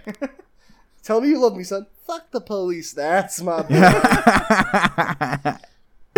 Oh, jeez. Yeah. Colin, what was your first M-rated game? It was probably the original Mortal Kombat on Genesis. And that was only because I was over at a friend's house. But Ooh. Fancy. We also played stuff like Splatterhouse. Just all the cartoony violence ones. Right. But over the years... How many mass shootings have you caused? How many people have you murdered now? Just 2 this Tuesday. It's a slow week. Well, yeah, okay, so this got pretty political, but it's an important point nonetheless, and kind of cultural divides. Yeah. Now to the good stuff. We got platformers to talk about. Everyone ready? Ready. Are they violent? Some of them Well, that is up to your perspective. I'm out. Okay. So, how about we do one of mine first? Okay. Yeah, I guess. Yeah? Sure. I mean, it was my pick, my theme pick. Yeah, whatever. Hey, I went with a simple one, guys. I went with one of my favorite genres exclusives. in video games. I still play them to this day, and these were all games. No, just one. I hadn't touched any of them except one before. Okay. So my first pick was Blinx: The Time Sweeper on the Xbox. Woo! Yep. Yeah. Oh, yeah. That happened. So I've had this game for a while. I've really only dabbled in it previously, various at friends' houses and whatnot. Well, I have a copy of myself. It came out October 2002, developed by Artoon. Heard of them? Didn't think so. Wow. And it was an Xbox exclusive. So this is before the days Halo and Master Chief had cemented itself as Xbox's kind of mascot. And Blinx was at the forefront to be one of these things. Yep. So you, it's got a very simplistic story behind it, where you're this cat. Shit's going down in time. He works at the time police station. As an average cat. As an average cat does in the future. And basically he just goes from dimension to dimension to fix what they call time glitches. And if you leave these time glitches alone, they eventually become monsters. Yep. And that's the extent of the story, really. Pretty much. Plus you have to rescue a princess. Eventually. Yeah. Eventually. More pre-Sonic 06 interspecies romance. Yeah, kinda. Yeah. Whew. I'm into this. So one of the things that marks Blinx as kind of its innovation is you have what they call time controls. So you have a rewind, a fast forward, the fast forward kind of functions as a speed up time. You have a pause and a slow down. And a record, I believe. There's 3 hearts, but you don't technically die when you get. It's a one-hit kill system, but what happens is when you get hit, time will rewind back so odd seconds to before you got hit. And generally you get 3 tries per level, but once you completely die, then you have to buy hearts again through the store.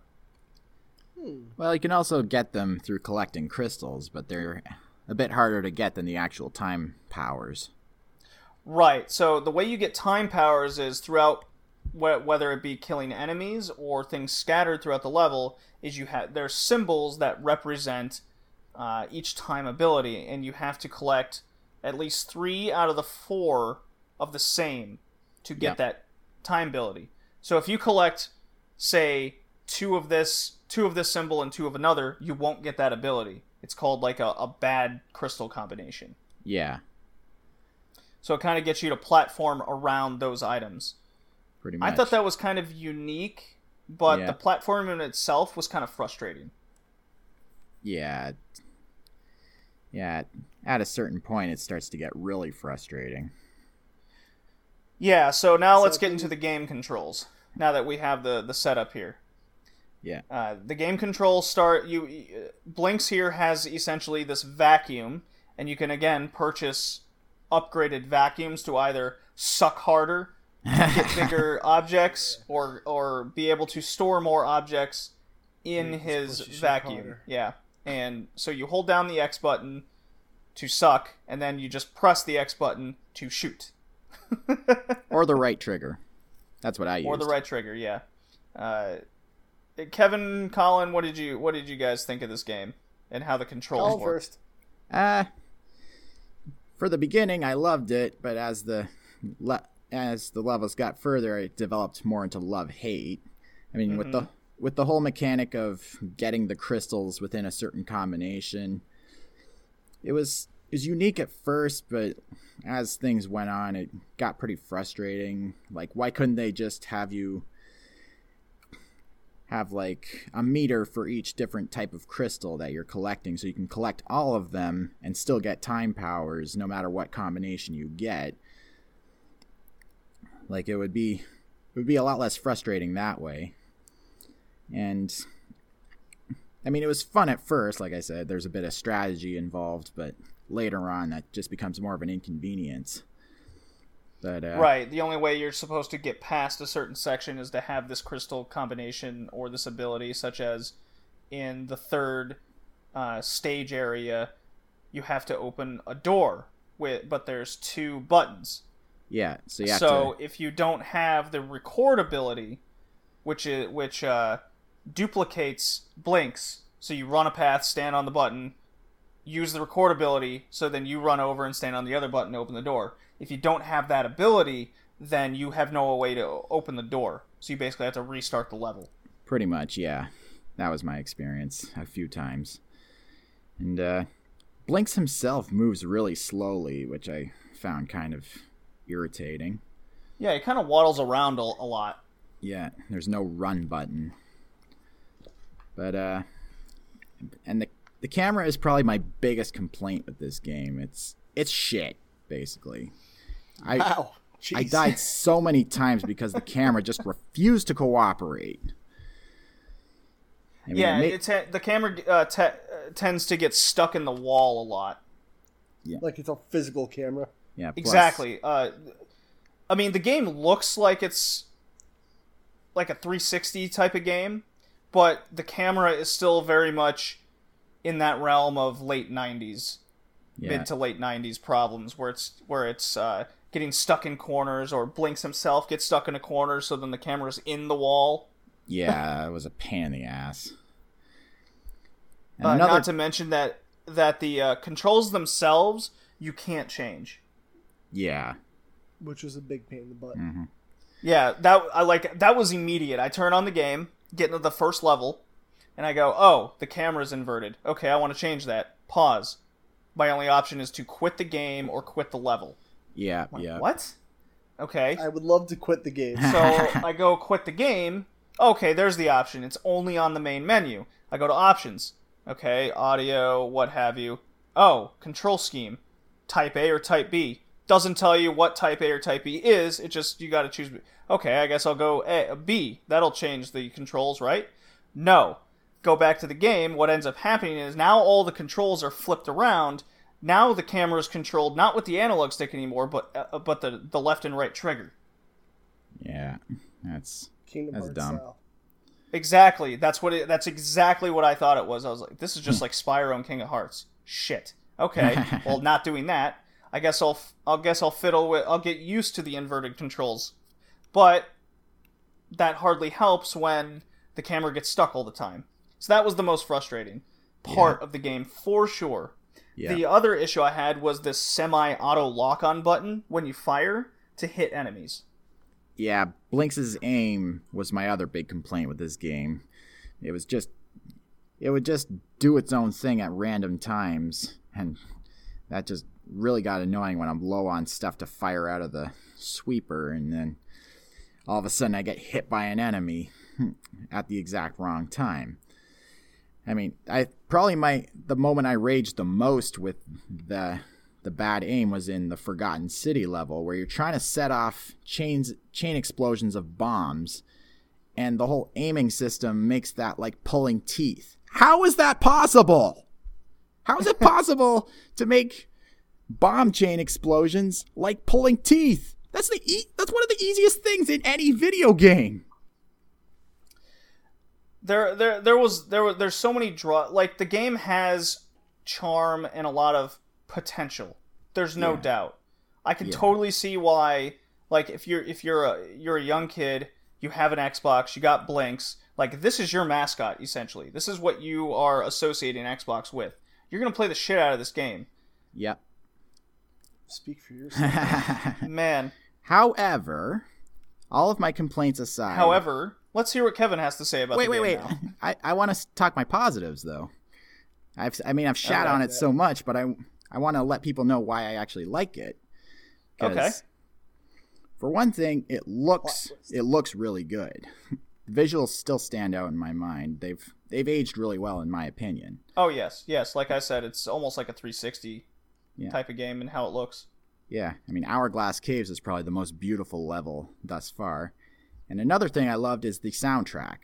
It's actually one of my all-time favorite soundtracks. Right up there with Command & Conquer Red Alert, Doom 2016, Ghost Trick, To the Moon, Stardew Valley, and a whole lot of others. But I still listen to it even to this day. Times Square and Forge of Hours are probably my favorite tracks.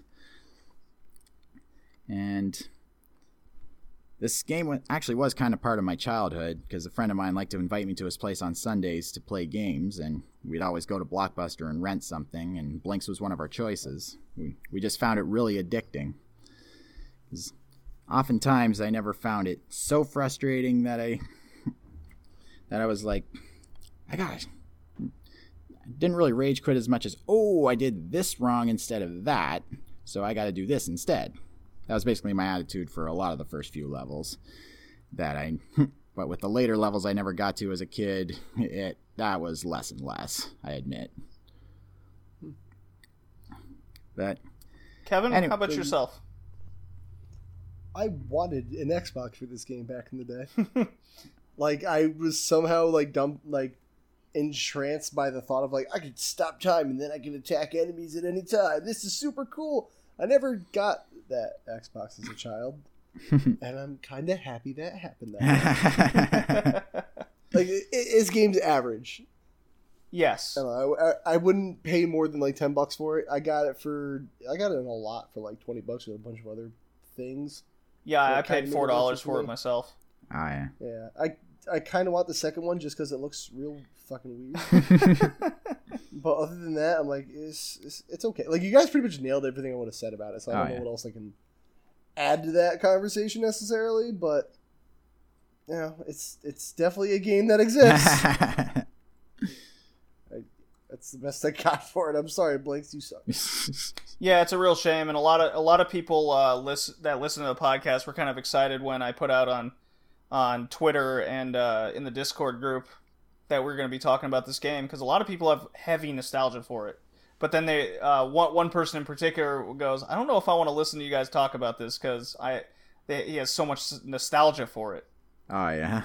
I go, well, I mean, if it's a bad game, it's a bad game. Yeah.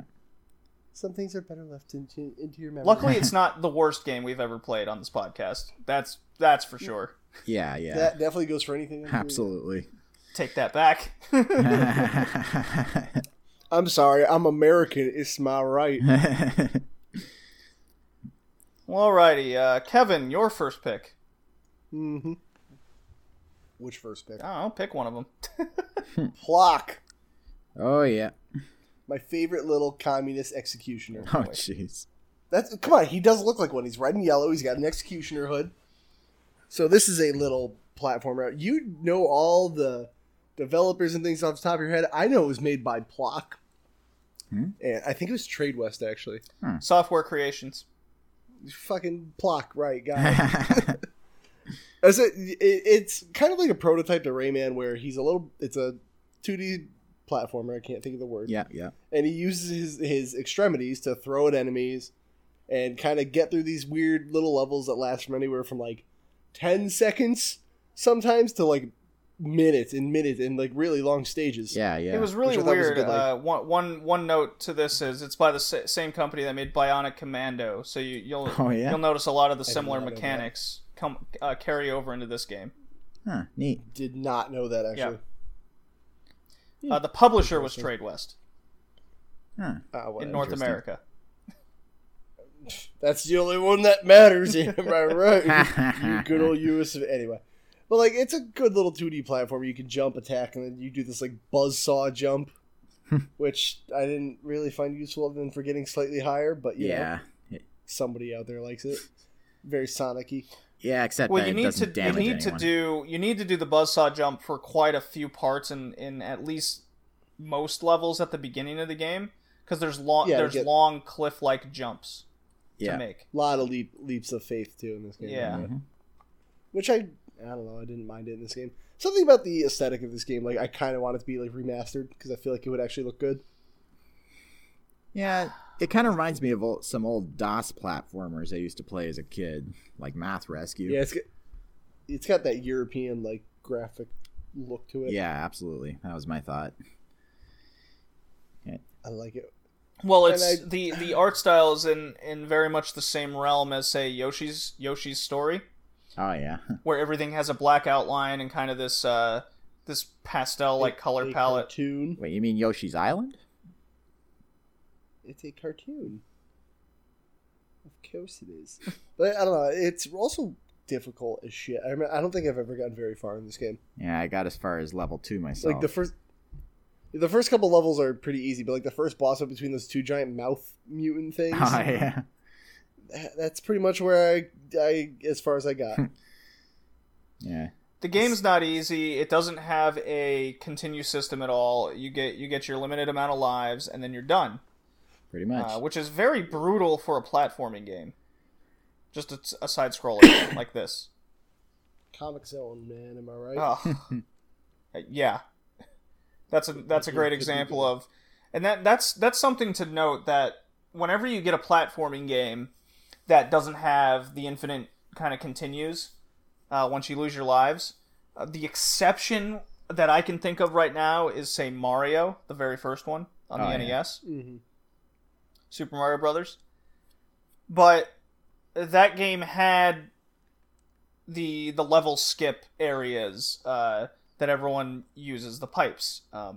What does Plock have? Well, Plock has, I guess, the 10-second levels that you can just get done easily and move on. Which, yeah, but you still have to do, like, hope you survive it, because, again, those leaps of faith, you throw all your limbs and you can't attack anymore. Well, my main issue with Plock was the jumping mechanic was finicky.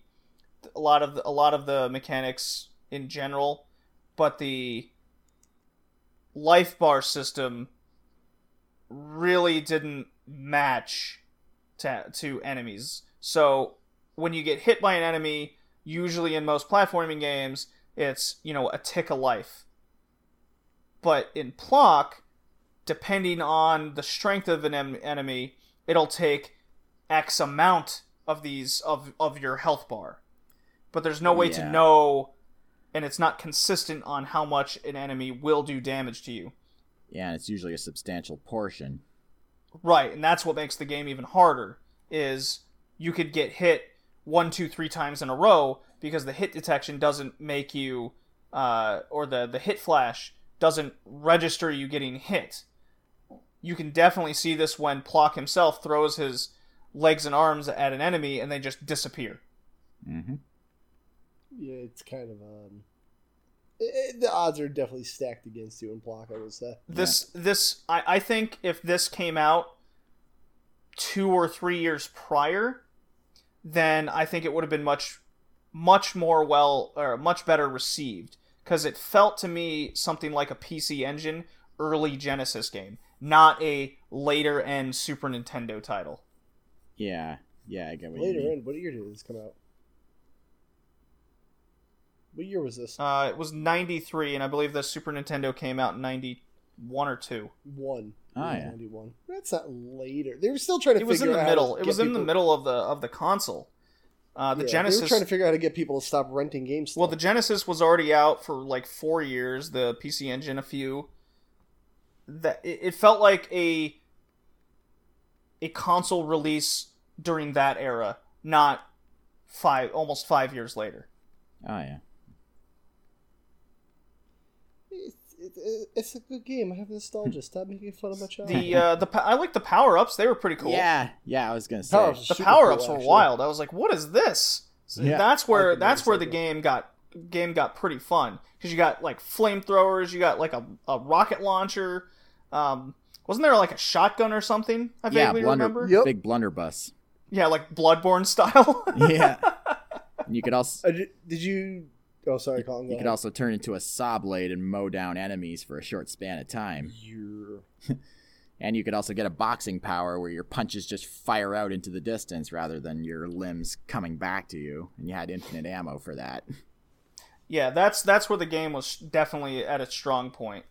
For sure. But you have to work for those things. Yeah. Yeah. Maybe if it was a little easier to get those power-ups, the game could have... There needed to be a lot more refinement to make this a great platformer. Much in the same realm as Blinks during its time. Yeah, I agree. I think the enemies I found the most annoying were the heads that were disguised as signs that popped out of the ground and spat coconuts at you. And I just realized how weird that sounds saying it out loud. The Easter Island heads, yeah. Yeah. Get wrecked. What did you guys think of the vehicle levels? I don't think I got quite that far. Yeah, I didn't get to one because I'm bad at this. So there are certain levels where you can get on a jetpack or a helicopter or a motorbike or what have you. These levels reminded me of what Earthworm Jim had with the rocket level going through the wormhole. Oh yeah, those were fun. However, instead of kind of what Earthworm Jim did, it was kind of in that forward perspective going through a 3D space, while Plok it sticks with its 2D side-scrolling, but the vehicles just go. You have no control over them. Oh, yeah. It's just a shit show. It's like the rockets. I remember being in the helicopter. I'm just bouncing off the ceiling and floor over and over again going through. I felt like I was a bouncy ball going through there. Well, I have no control over this, and now I'm getting hit. I can't do anything. What's the point of this? The motorcycle, you're just going, and you even fall in the water, and it just keeps going. Oh, jeez. Motorcycles don't need to adhere to the laws of physics like I'm mortal. I'm a motorcycle. It's. I think it's a game that had a lot of potential, but it came out too late, and it needed a lot of that Nintendo polish, you could say. Yeah, I'd say so. I like this game. And that's fine. Hey, that's fine. I just don't think it was all that great. I mean, you don't... My nostalgia. You clearly don't like Blinks, and I love it, so... It was okay. We kind of got I don't know if I'd play it again. Kind of got average stars for our first two games. 3.5 or 2.5. 2.5 out of 5 to start. All right. Yeah. All right. Too much water. All right, Colin. What's the first game we're going to talk about for you? I am going to go with Strider for the Sega Genesis.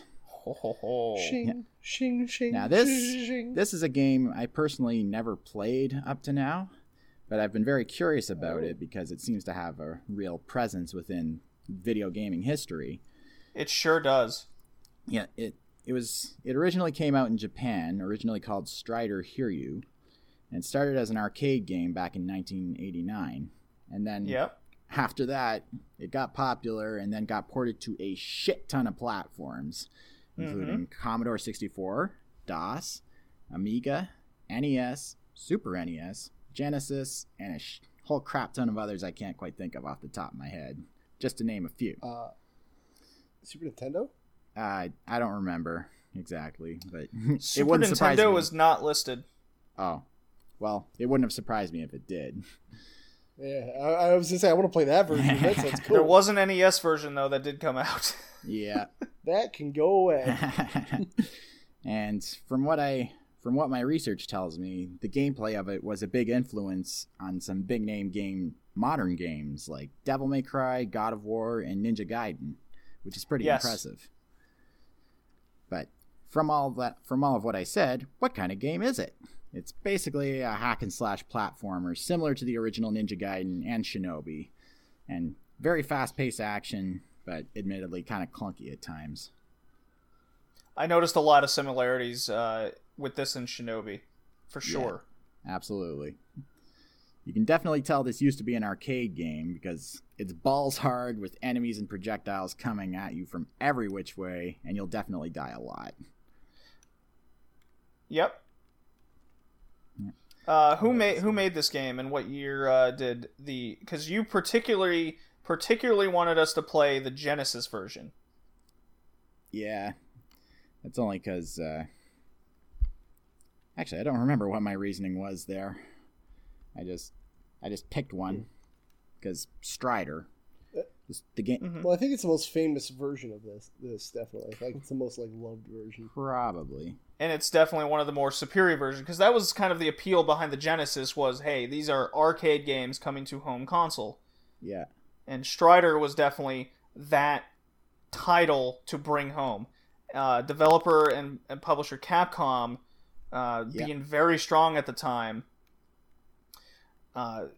This was its first huge home release hit before Street Fighter 2 became the phenomena that it was. Yeah. And Hiryu, this character, has kind of been lost in time. Because I remember arcade machines being at bowling alley of Strider growing up, but they were quickly replaced with the Street Fighter 2 and the Mortal Kombat.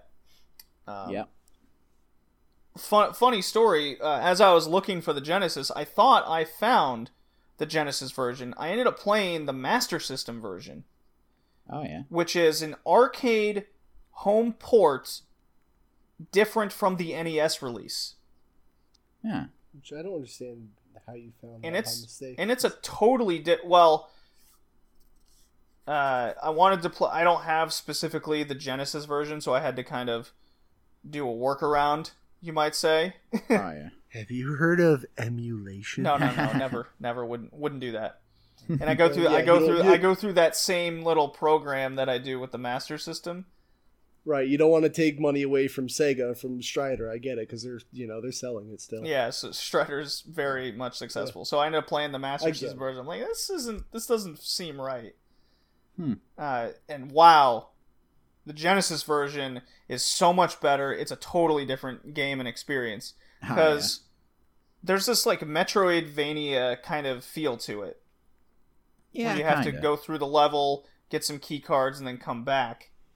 While in this Strider, it doesn't really feel that way at all. Yeah, it's very straightforward. So tell us about, because there's multiple stages and what you have to do in these stages, Colin. Why don't you tell us about that? Well, I only played the first 2 levels myself because that's all I really had time for, given my new position and work schedule. But Sure.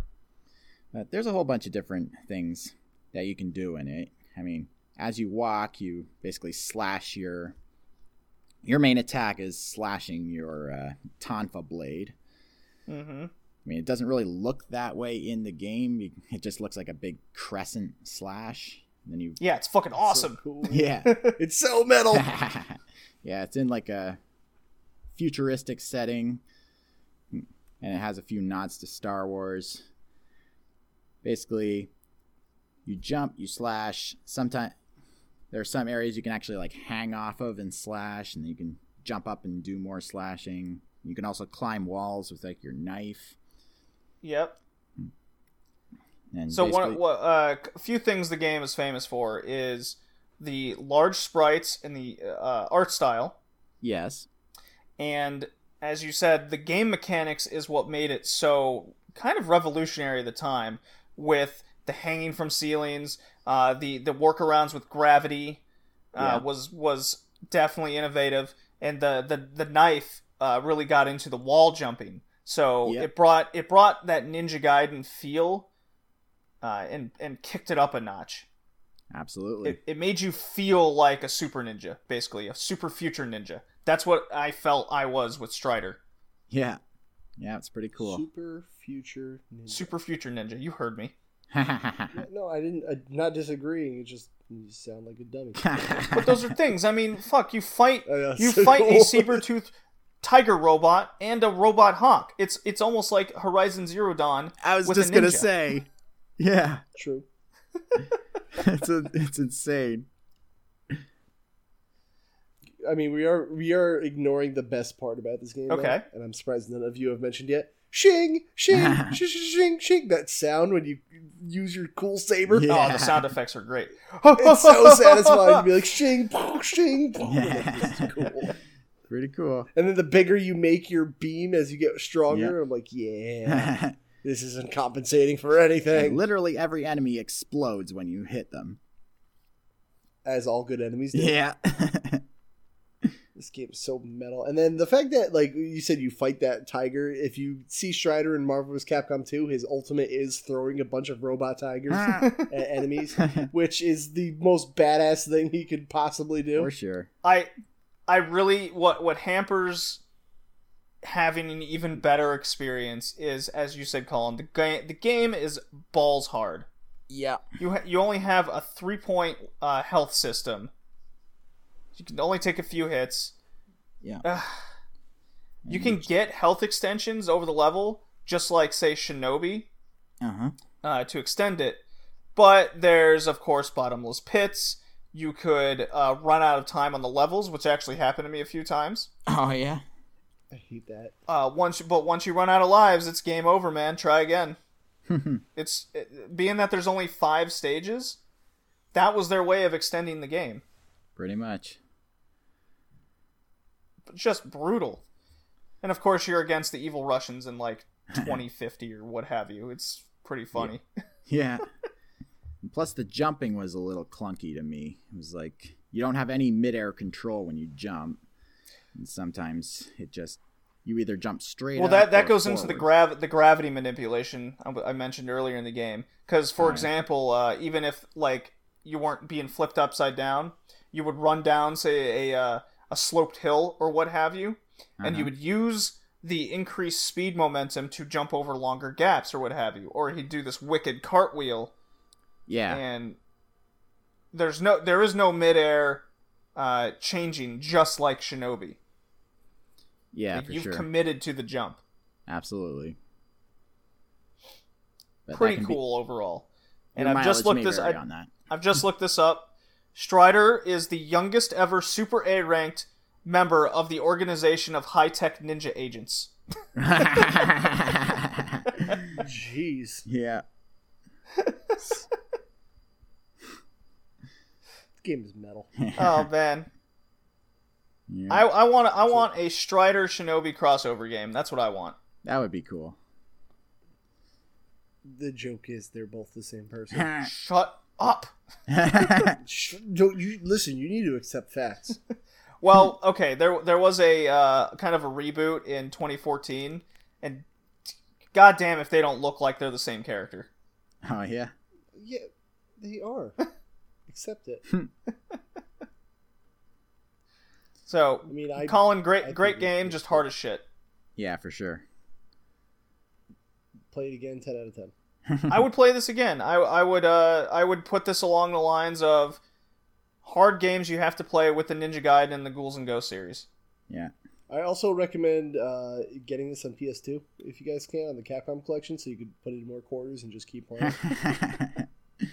Yeah. Just throwing an idea at you guys if you want to not cry yourself to sleep. It definitely earned its spot in video gaming history. I agree.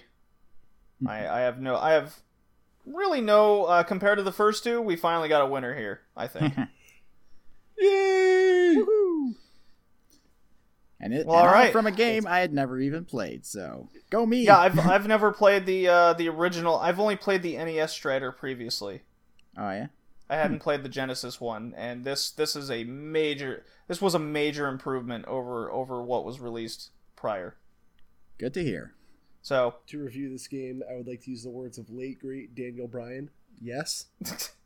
Okay. Well, he's still alive. No, he's dead. Shush. He's the general manager of SmackDown. All right. Anyways, he's done wrestling. He's dead. Okay. My second pick is an interesting one. You guys ready? Ready. It's a Dreamcast title. It came out in 2000. It's called Super Magnetic Neo, which was actually recommended to me by a friend of mine named Rad. Oh yeah. Okay. That's not his real name. Oh, shut up. That's his Twitter name. My other good childhood friend, Super Gamer Retro 420. That's his birth name. Yes. Okay. Is that what you're going with? I'm just, my Twitter handle is my birth name. Okay. That's not my Twitter handle. Nobody follow me. Yeah. Yeah, so the guy is Rad0. You can find him on Twitter. He was the one that recommended me Super Magnetic Neo on the Dreamcast because I love platformers, and I got it. And one thing happened to me of note during the game. I got a few levels in, about 5, and then my Dreamcast refused to read the disc anymore. Oh no. The smart Dreamcast. So I hope it's not the game. I hope it's the laser just needs to be adjusted. How is that better? Because I can just open up the Dreamcast and fiddle with the laser a bit, and then I won't have to buy a new game. I thought you meant like the Dreamcast was shot. I'm like, well, that sounds shittier than buying a new game. No, because I could still play all my other Dreamcast games. Okay. I thought I was like, well, that sounds way worse. But from what I played, this is Japanese as fuck. Yeah. Yeah, it is. It's developed by Genki. Ah, yeah. It means like overly happy in Japanese. Yeah. Energetic. It fits the Energetic, name. Yes. Yeah. Genki was really known for making racing games, such as the Tokyo Extreme Racer series. Oh yeah.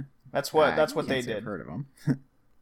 A pretty popular racing series in Japan at the very least. They made Moto GP games. Oh yeah. I believe they also developed Jade Cocoon on the PlayStation. Huh. They helped do that. Cool. So they do have some history with games. This is more or less their first little platforming experience. Kind of their only one, actually. Yeah. This game really harvested a lot of mechanics, camera-wise and 3D running and jumping, similar to Crash Bandicoot. Yeah, absolutely. That's what it reminded me of. Yeah, where you're going up a screen and doing various attacks. And what Neo, our character, is he has magnetic abilities. So you have a north pole and a south pole, blue and red, color coordinated. Yeah. And what the whole purpose is to jump, and you kill or suck in enemies using the opposite polar attack. Mm-hmm. So it really kind of messes with your mind when you have to, say, go on a tether and you need, say, the same pole or the opposite pole to either repel or attract accordingly. Yeah. This alone makes the game very hard and confusing. Yeah, it kind of reminds me of Ikaruga. Yeah, I was just thinking. Yeah, it's just like, say, Ikaruga. Yeah. That's what. Yeah, so it was like Crash Bandicoot mixed with that. Because the platforming itself wasn't too difficult. It wasn't as demanding as Crash Bandicoot was. But that added element of switching between north and south all the time, that's where the difficulty came in. Because there was a lot of pits and what have you where I'm just like, okay, north, okay, south. Oh no, I pressed north. Ah! Yeah. Although some of the gameplay elements kind of reminded me of I think they made their way into Sonic Adventure 2, like the whole grab an object that pulls you forward in a straight line at high speed. That I actually Yes, we saw a lot of that later in Dreamcast games and Sega games in general. Yeah. They used a lot of this. And the quirkiness and visual style, it really reminded me of Mischief Makers. It's so very Mischief Makers. And the premise itself is like Mega Man and Sonic all in one. I never really I could see that, I guess. Yeah, it's hard because it's like 3D. I'm trying to like make that to an extent in my mind. Yeah. My issue was upon reading that even though I only made it 5 levels in, I was already a fourth of the way through the game. Oh yeah. Wait, really? Yeah, so I almost got to the end of I basically got to the end of the first world, and there's only 4 worlds total. There's a jungle, an ancient, a cowboy, and a future. So that's one thing. Another thing of note is it's not just ice forest, volcano, desert. You know, it's not just straight. They put a spin on those average worlds. So instead of desert, you have everything cowboy. I demand my tropes. Well, it kind of touches on the tropes, but puts something else into it, so it's not generic. Even though a lot of those early level, like there isn't a whole lot to the level other than that small amount of added element. You know what I mean? It seemed the levels seemed a bit too plain, even though the color palettes were had very warm colors, a lot of red and blues going on. Yeah, for sure. While I agree, I have to say one thing about this game, and this is coming from somebody who doesn't have a Dreamcast, so don't hate me. This looks like a bad App Store game. No, it plays a lot better than I was expecting. Oh yeah. Yeah, it does. It still looks like a bad App Store game. By today's standards, maybe. Yeah, I can see that. Yeah. But I don't know. But for its time, It's it cool. looks really solid.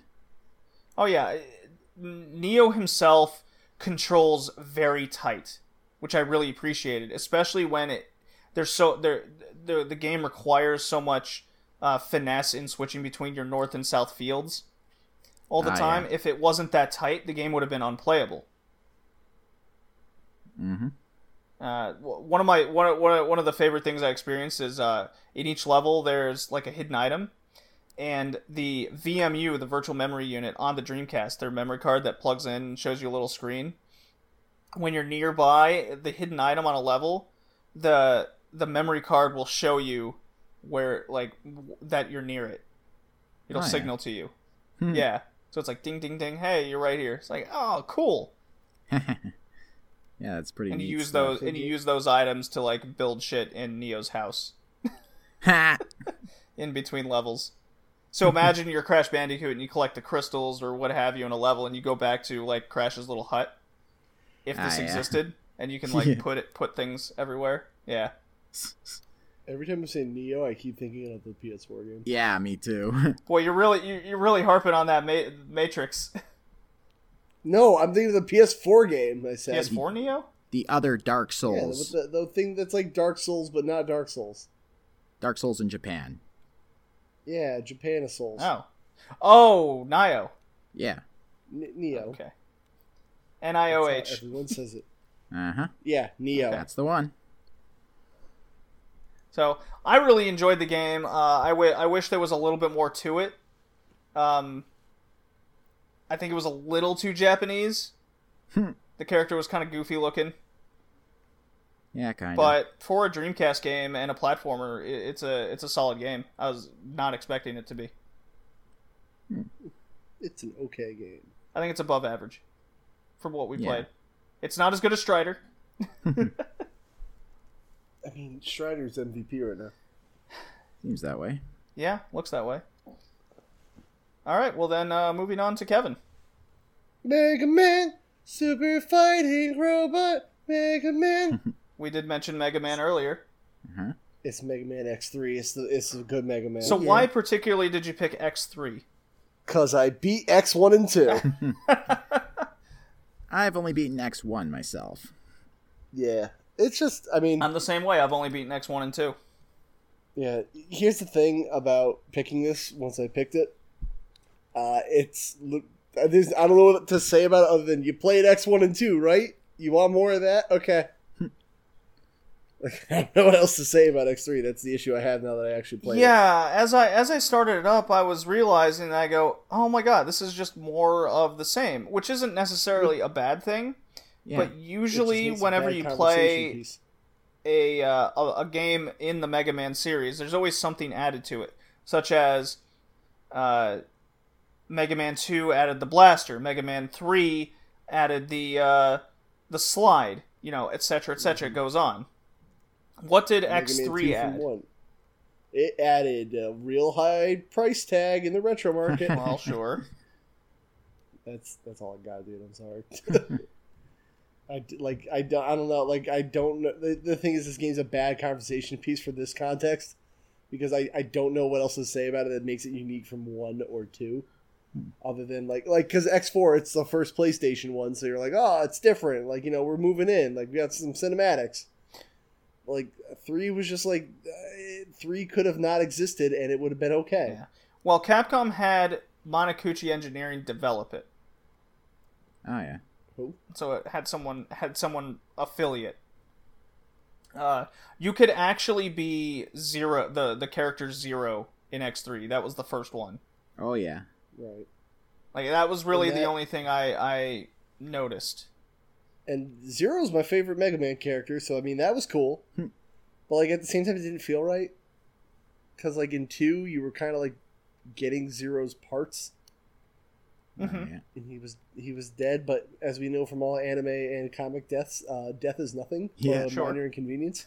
Yeah, absolutely. So, especially if you're a mechanic, because then there's really no reason why they can't rebuild you. Well, this game has a big animal theme to it. A lot of the robot masters are animal themed. Yep. Yeah, like a saber-toothed tiger, an elephant, a gorilla. You got a seahorse on a water type level. A buffalo in a snow level, mm-hmm. I think. A lava level, a forest level, right? You got to. Pretty much. Yeah, I want my tropes. I said that. I should probably point out, I personally have never really been able to get into the Mega Man games. Get out. I mean, I see why people love them. I mean, they're very mechanically solid, but for me personally, I just found the jumping too heavy, and jumping up, not being able to shoot up and down kind of killed it for me, but all the same, I know it's a good series, and I can tell why people like it. It's just not my cup of tea personally. Yeah, I get that. Yeah. No, it's a challenging game. You go through the 8 robot monsters. Well, I guess they are monsters in this one, technically. Yeah, in a way. You're a monster hunter, correct? Yeah, yeah, the original Monster Hunter. It's a Capcom game. Yeah. Mm-hmm. It is. You go through. I mean, the game came out in 1995, which is a lot earlier than you would think it did. By the way it looks and plays and feels, but that's the polish and solidity of Mega Man itself. X3 just continued where the X series left off in kind of reinventing Mega Man. Mega Man 1, X1 and 2. Well, X was the reinvention. X2, you had the new chip that it was using called the CX4 that made the graphics and kind of this transparency within the game even more crisp and what have you. It made a 32-bit version of the game onto a Super Nintendo, basically. Cool. So, graphically and technically, X2 and 3 way better than what the Super Nintendo deserved. I noticed my PS2 disc didn't have any chips in it, though, for this game. Yeah, I had the PS2. So you're a liar. I had the PS2 version myself. Yep, I ain't paying the price of this thing. Not many people will. Yeah. Since I didn't play... I don't understand why I don't buy the collection. Yeah, I mean, the Sega Saturn version of this game goes for upwards of $200. Oh, really? X3 was on Saturn? X3 was released on the PlayStation and Saturn as well. Huh. What? I do like.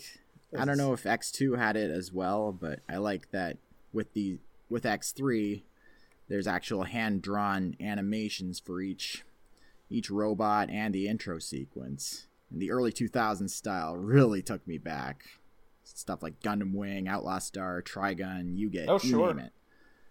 The only other retro game I can think of that had full hand-drawn animated sequences was Chrono Trigger. Oh yeah, it did. Yeah. It did. Aside from that, I got nothing. Now, correct me if I'm wrong. Is this where we discover Maverick is Wily? I don't know. No, yeah, I don't think so. I don't think. Or is it still just Maverick is the bad guy? I mean, I'm gonna be honest with Mega Man games. I'm like, yep, bad guys, 8 robot masters, got it. Story, yeah. Yeah. Well, you never really care because it's always the same thing: defeat the 8 masters, then go to the evil guy's castle. Probably the next step is to defeat 2 of them in pairs. Over again, then you have the gauntlet at the end of the game, and then followed by the impossible boss fight. Pretty much. Which you will do if you try and try and try. Mm-hmm. There's a lot to replaying levels and collecting items and power-ups to extend the game, to unlock Zero, to unlock other abilities, utilizing your little dog friend in different ways to get to new areas. That hasn't changed. Yeah. Mega Man knows its formula. Pretty much. If it ain't broke, don't fix it. Yeah, exactly. Which is exactly why they fixed it with BattleNet. That game was good, right? I didn't play it. Was Battle Network good, actually? So no, got it. Right. So, Mega Man X3. Yeah, good game. Yeah, it's a game, all right. Good game, very expensive, though. Yeah. You could totally skip it if you wanted, though. Nobody would be mad at you. All right, Colin, your last pick. My last pick is Aladdin on the Sega Genesis. Another Genesis title. Look at you. Aladdin and the King of the Thieves. Colin picks the 2 SNES titles, and you pick the 2 Genesis. Pretty much. And I go to the two guys in the 2000s. Yeah, I picked this one because as a kid, I originally played the PC/DOS version of it. And I had a lot of fun with it back then. I actually did manage to beat it. And the Genesis version pretty much plays the same way. You know, the sound and music are just a bit different, but that's to be expected. Now, I really like this one. Everything about it is fairly solid. I mean, the character animations are very smooth. They look very close to the movie. And there's the sprites are fantastic in this game. Yeah, there's a lot of detail in them. Virgin Games USA, I believe, did the Genesis version. They developed it, and they did a great job. I believe they also did The Lion King on the Super Nintendo. Yep. Yeah, I read that somewhere, too. I believe they did the Genesis one as well. Possibly. Could be wrong. Yeah. Yeah, there's all sorts of different details that make this really stand out. I mean, like, every time you lose a life, you see Aladdin looking all woozy, and then Abu is fanning him with the carpet, and then Aladdin flops backwards. Well, the developer, Virgin Games USA, were affiliated with, like, Westwood Studios. They kind of helped a lot of other studios, developers out. That's cool. 3DO games, Super Nintendo, you name it. They were very much into this time. But Aladdin was their kind of bread and butter for Sega. Oh yeah. This game is fairly simple with its gameplay. It's like your attacks are basically just swinging a sword and throwing apples. It gets the job done. And if you time your swings right with the sword, you can actually cancel out the sword attack of your enemies and knock knives out of the air, which I thought was pretty cool. Oh yeah, the game has so much polish, especially for a studio as busy as they were, with working with so many different systems. Yeah, the controls actually kind of remind me of Earthworm Jim's. Yeah. I can actually check. If I'm not mistaken, I believe they developed an Earthworm Jim game, or at least they had a hand in it. Let me as you keep talking, yes, they did the European Earthworm Jim release. Cool. What do you? Only the European one? Yes. Huh. That doesn't. Okay. Interesting. Well, they I believe they're a European company, Right. and they had the PAL code. Oh yeah. I remember reading. Cool.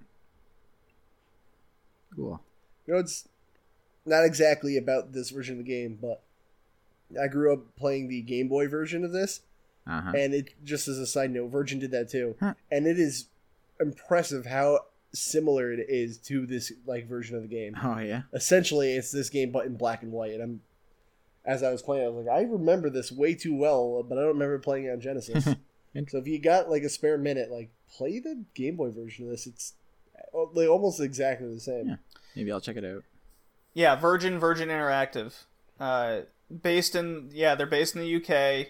They have a studio, a small studio affiliate in California, so they can publish games in the United States and North America. Cool. It did fold basically in 2002.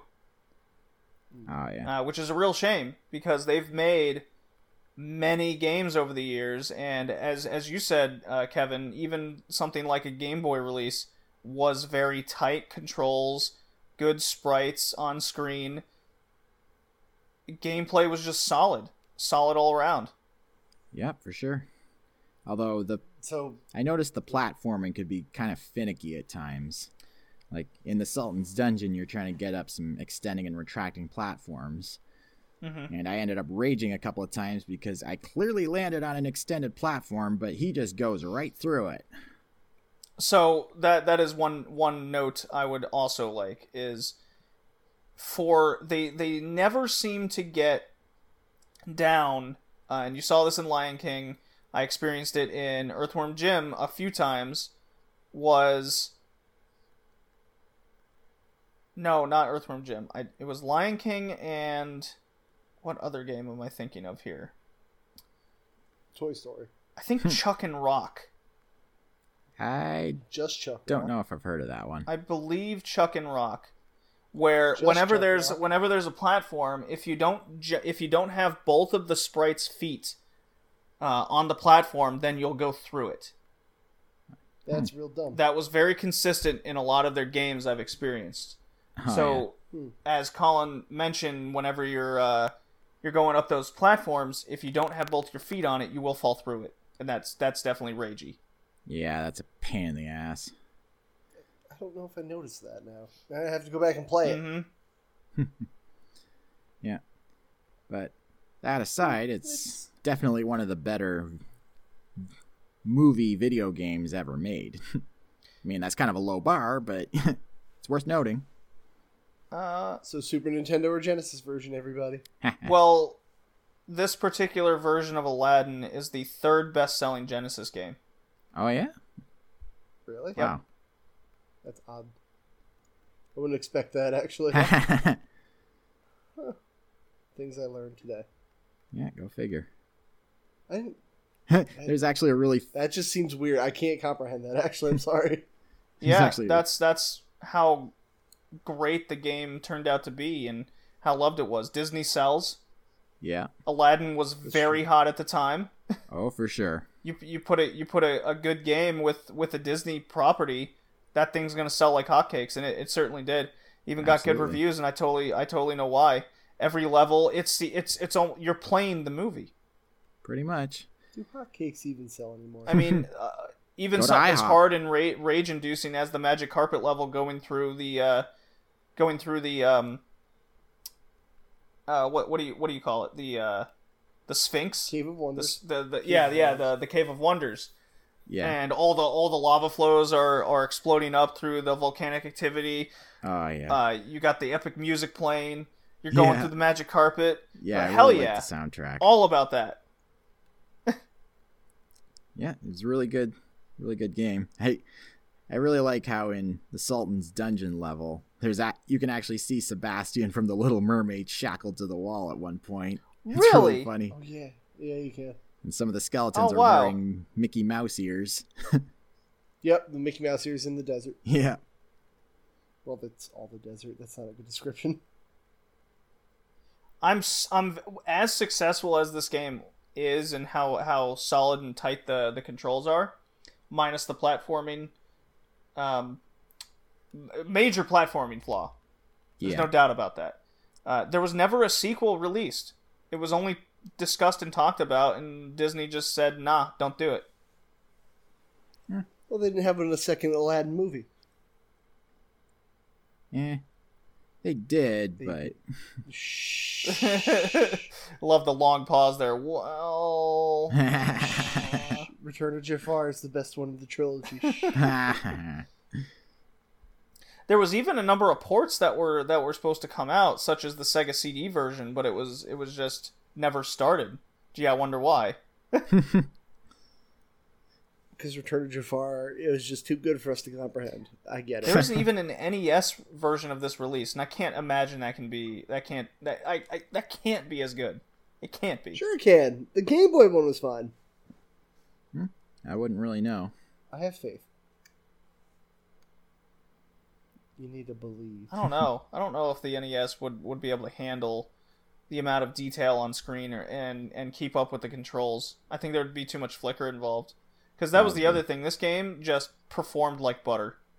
Yeah, absolutely. It was very smooth. Never flicker. Never a jerk of the screen. It was just constantly panning the whole time. It was like it was blast processing or some shit. I like this game. Because even in Mega Man X3, going screen to screen still has that pause of the screen and moving down, while Aladdin was always a seamless scroll, no matter what. Yeah, for sure. Yeah, it was a good game. 10 out of 10. It was very good. Yeah, Colin, you were 2 for 2. But we kind of knew Aladdin was a good game. Just kind of an excuse to go back and play it, I suppose. Pretty much. But had Kevin, you'd had to have played this game prior, right?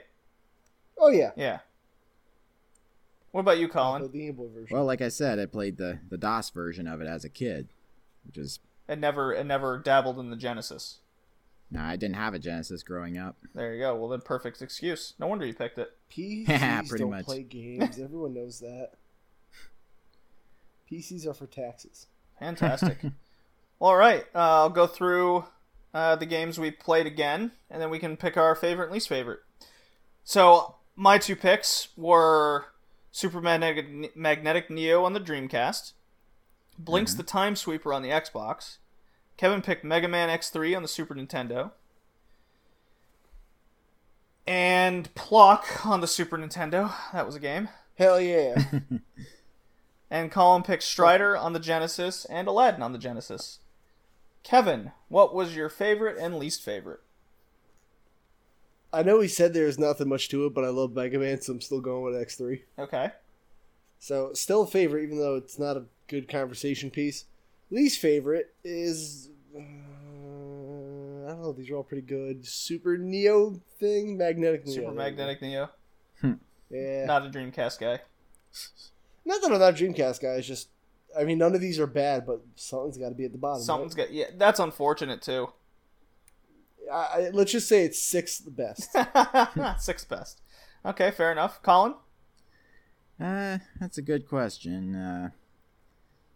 I think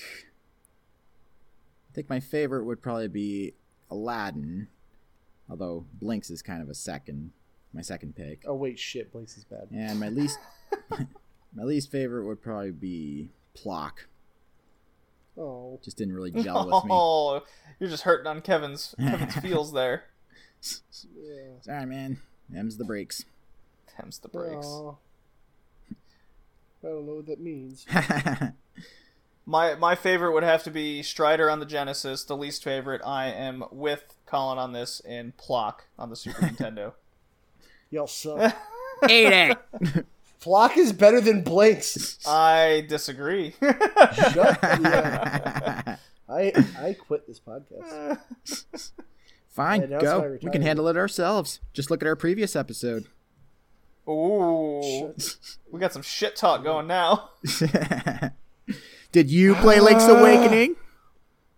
Yeah, a while ago. It was pretty good. Did you put yourself through the Ooze or Shadowrun? No, I didn't play the Ooze because I thought that meant like I got this Ooze coming out, and I thought you guys were talking about some like problem you had, and you should go see a doctor. Oh man! Well, all right. This was a lot of fun. This was episode 17. We got something at least planned for the next episode. I won't reveal it quite yet because it's not set in stone. Okay. But thank you, everyone. Kevin, closing thoughts? Plock is better than Blinks. Colin, closing thoughts? This was fun. Good. Alrighty. We will see you guys in the next one. Ciao.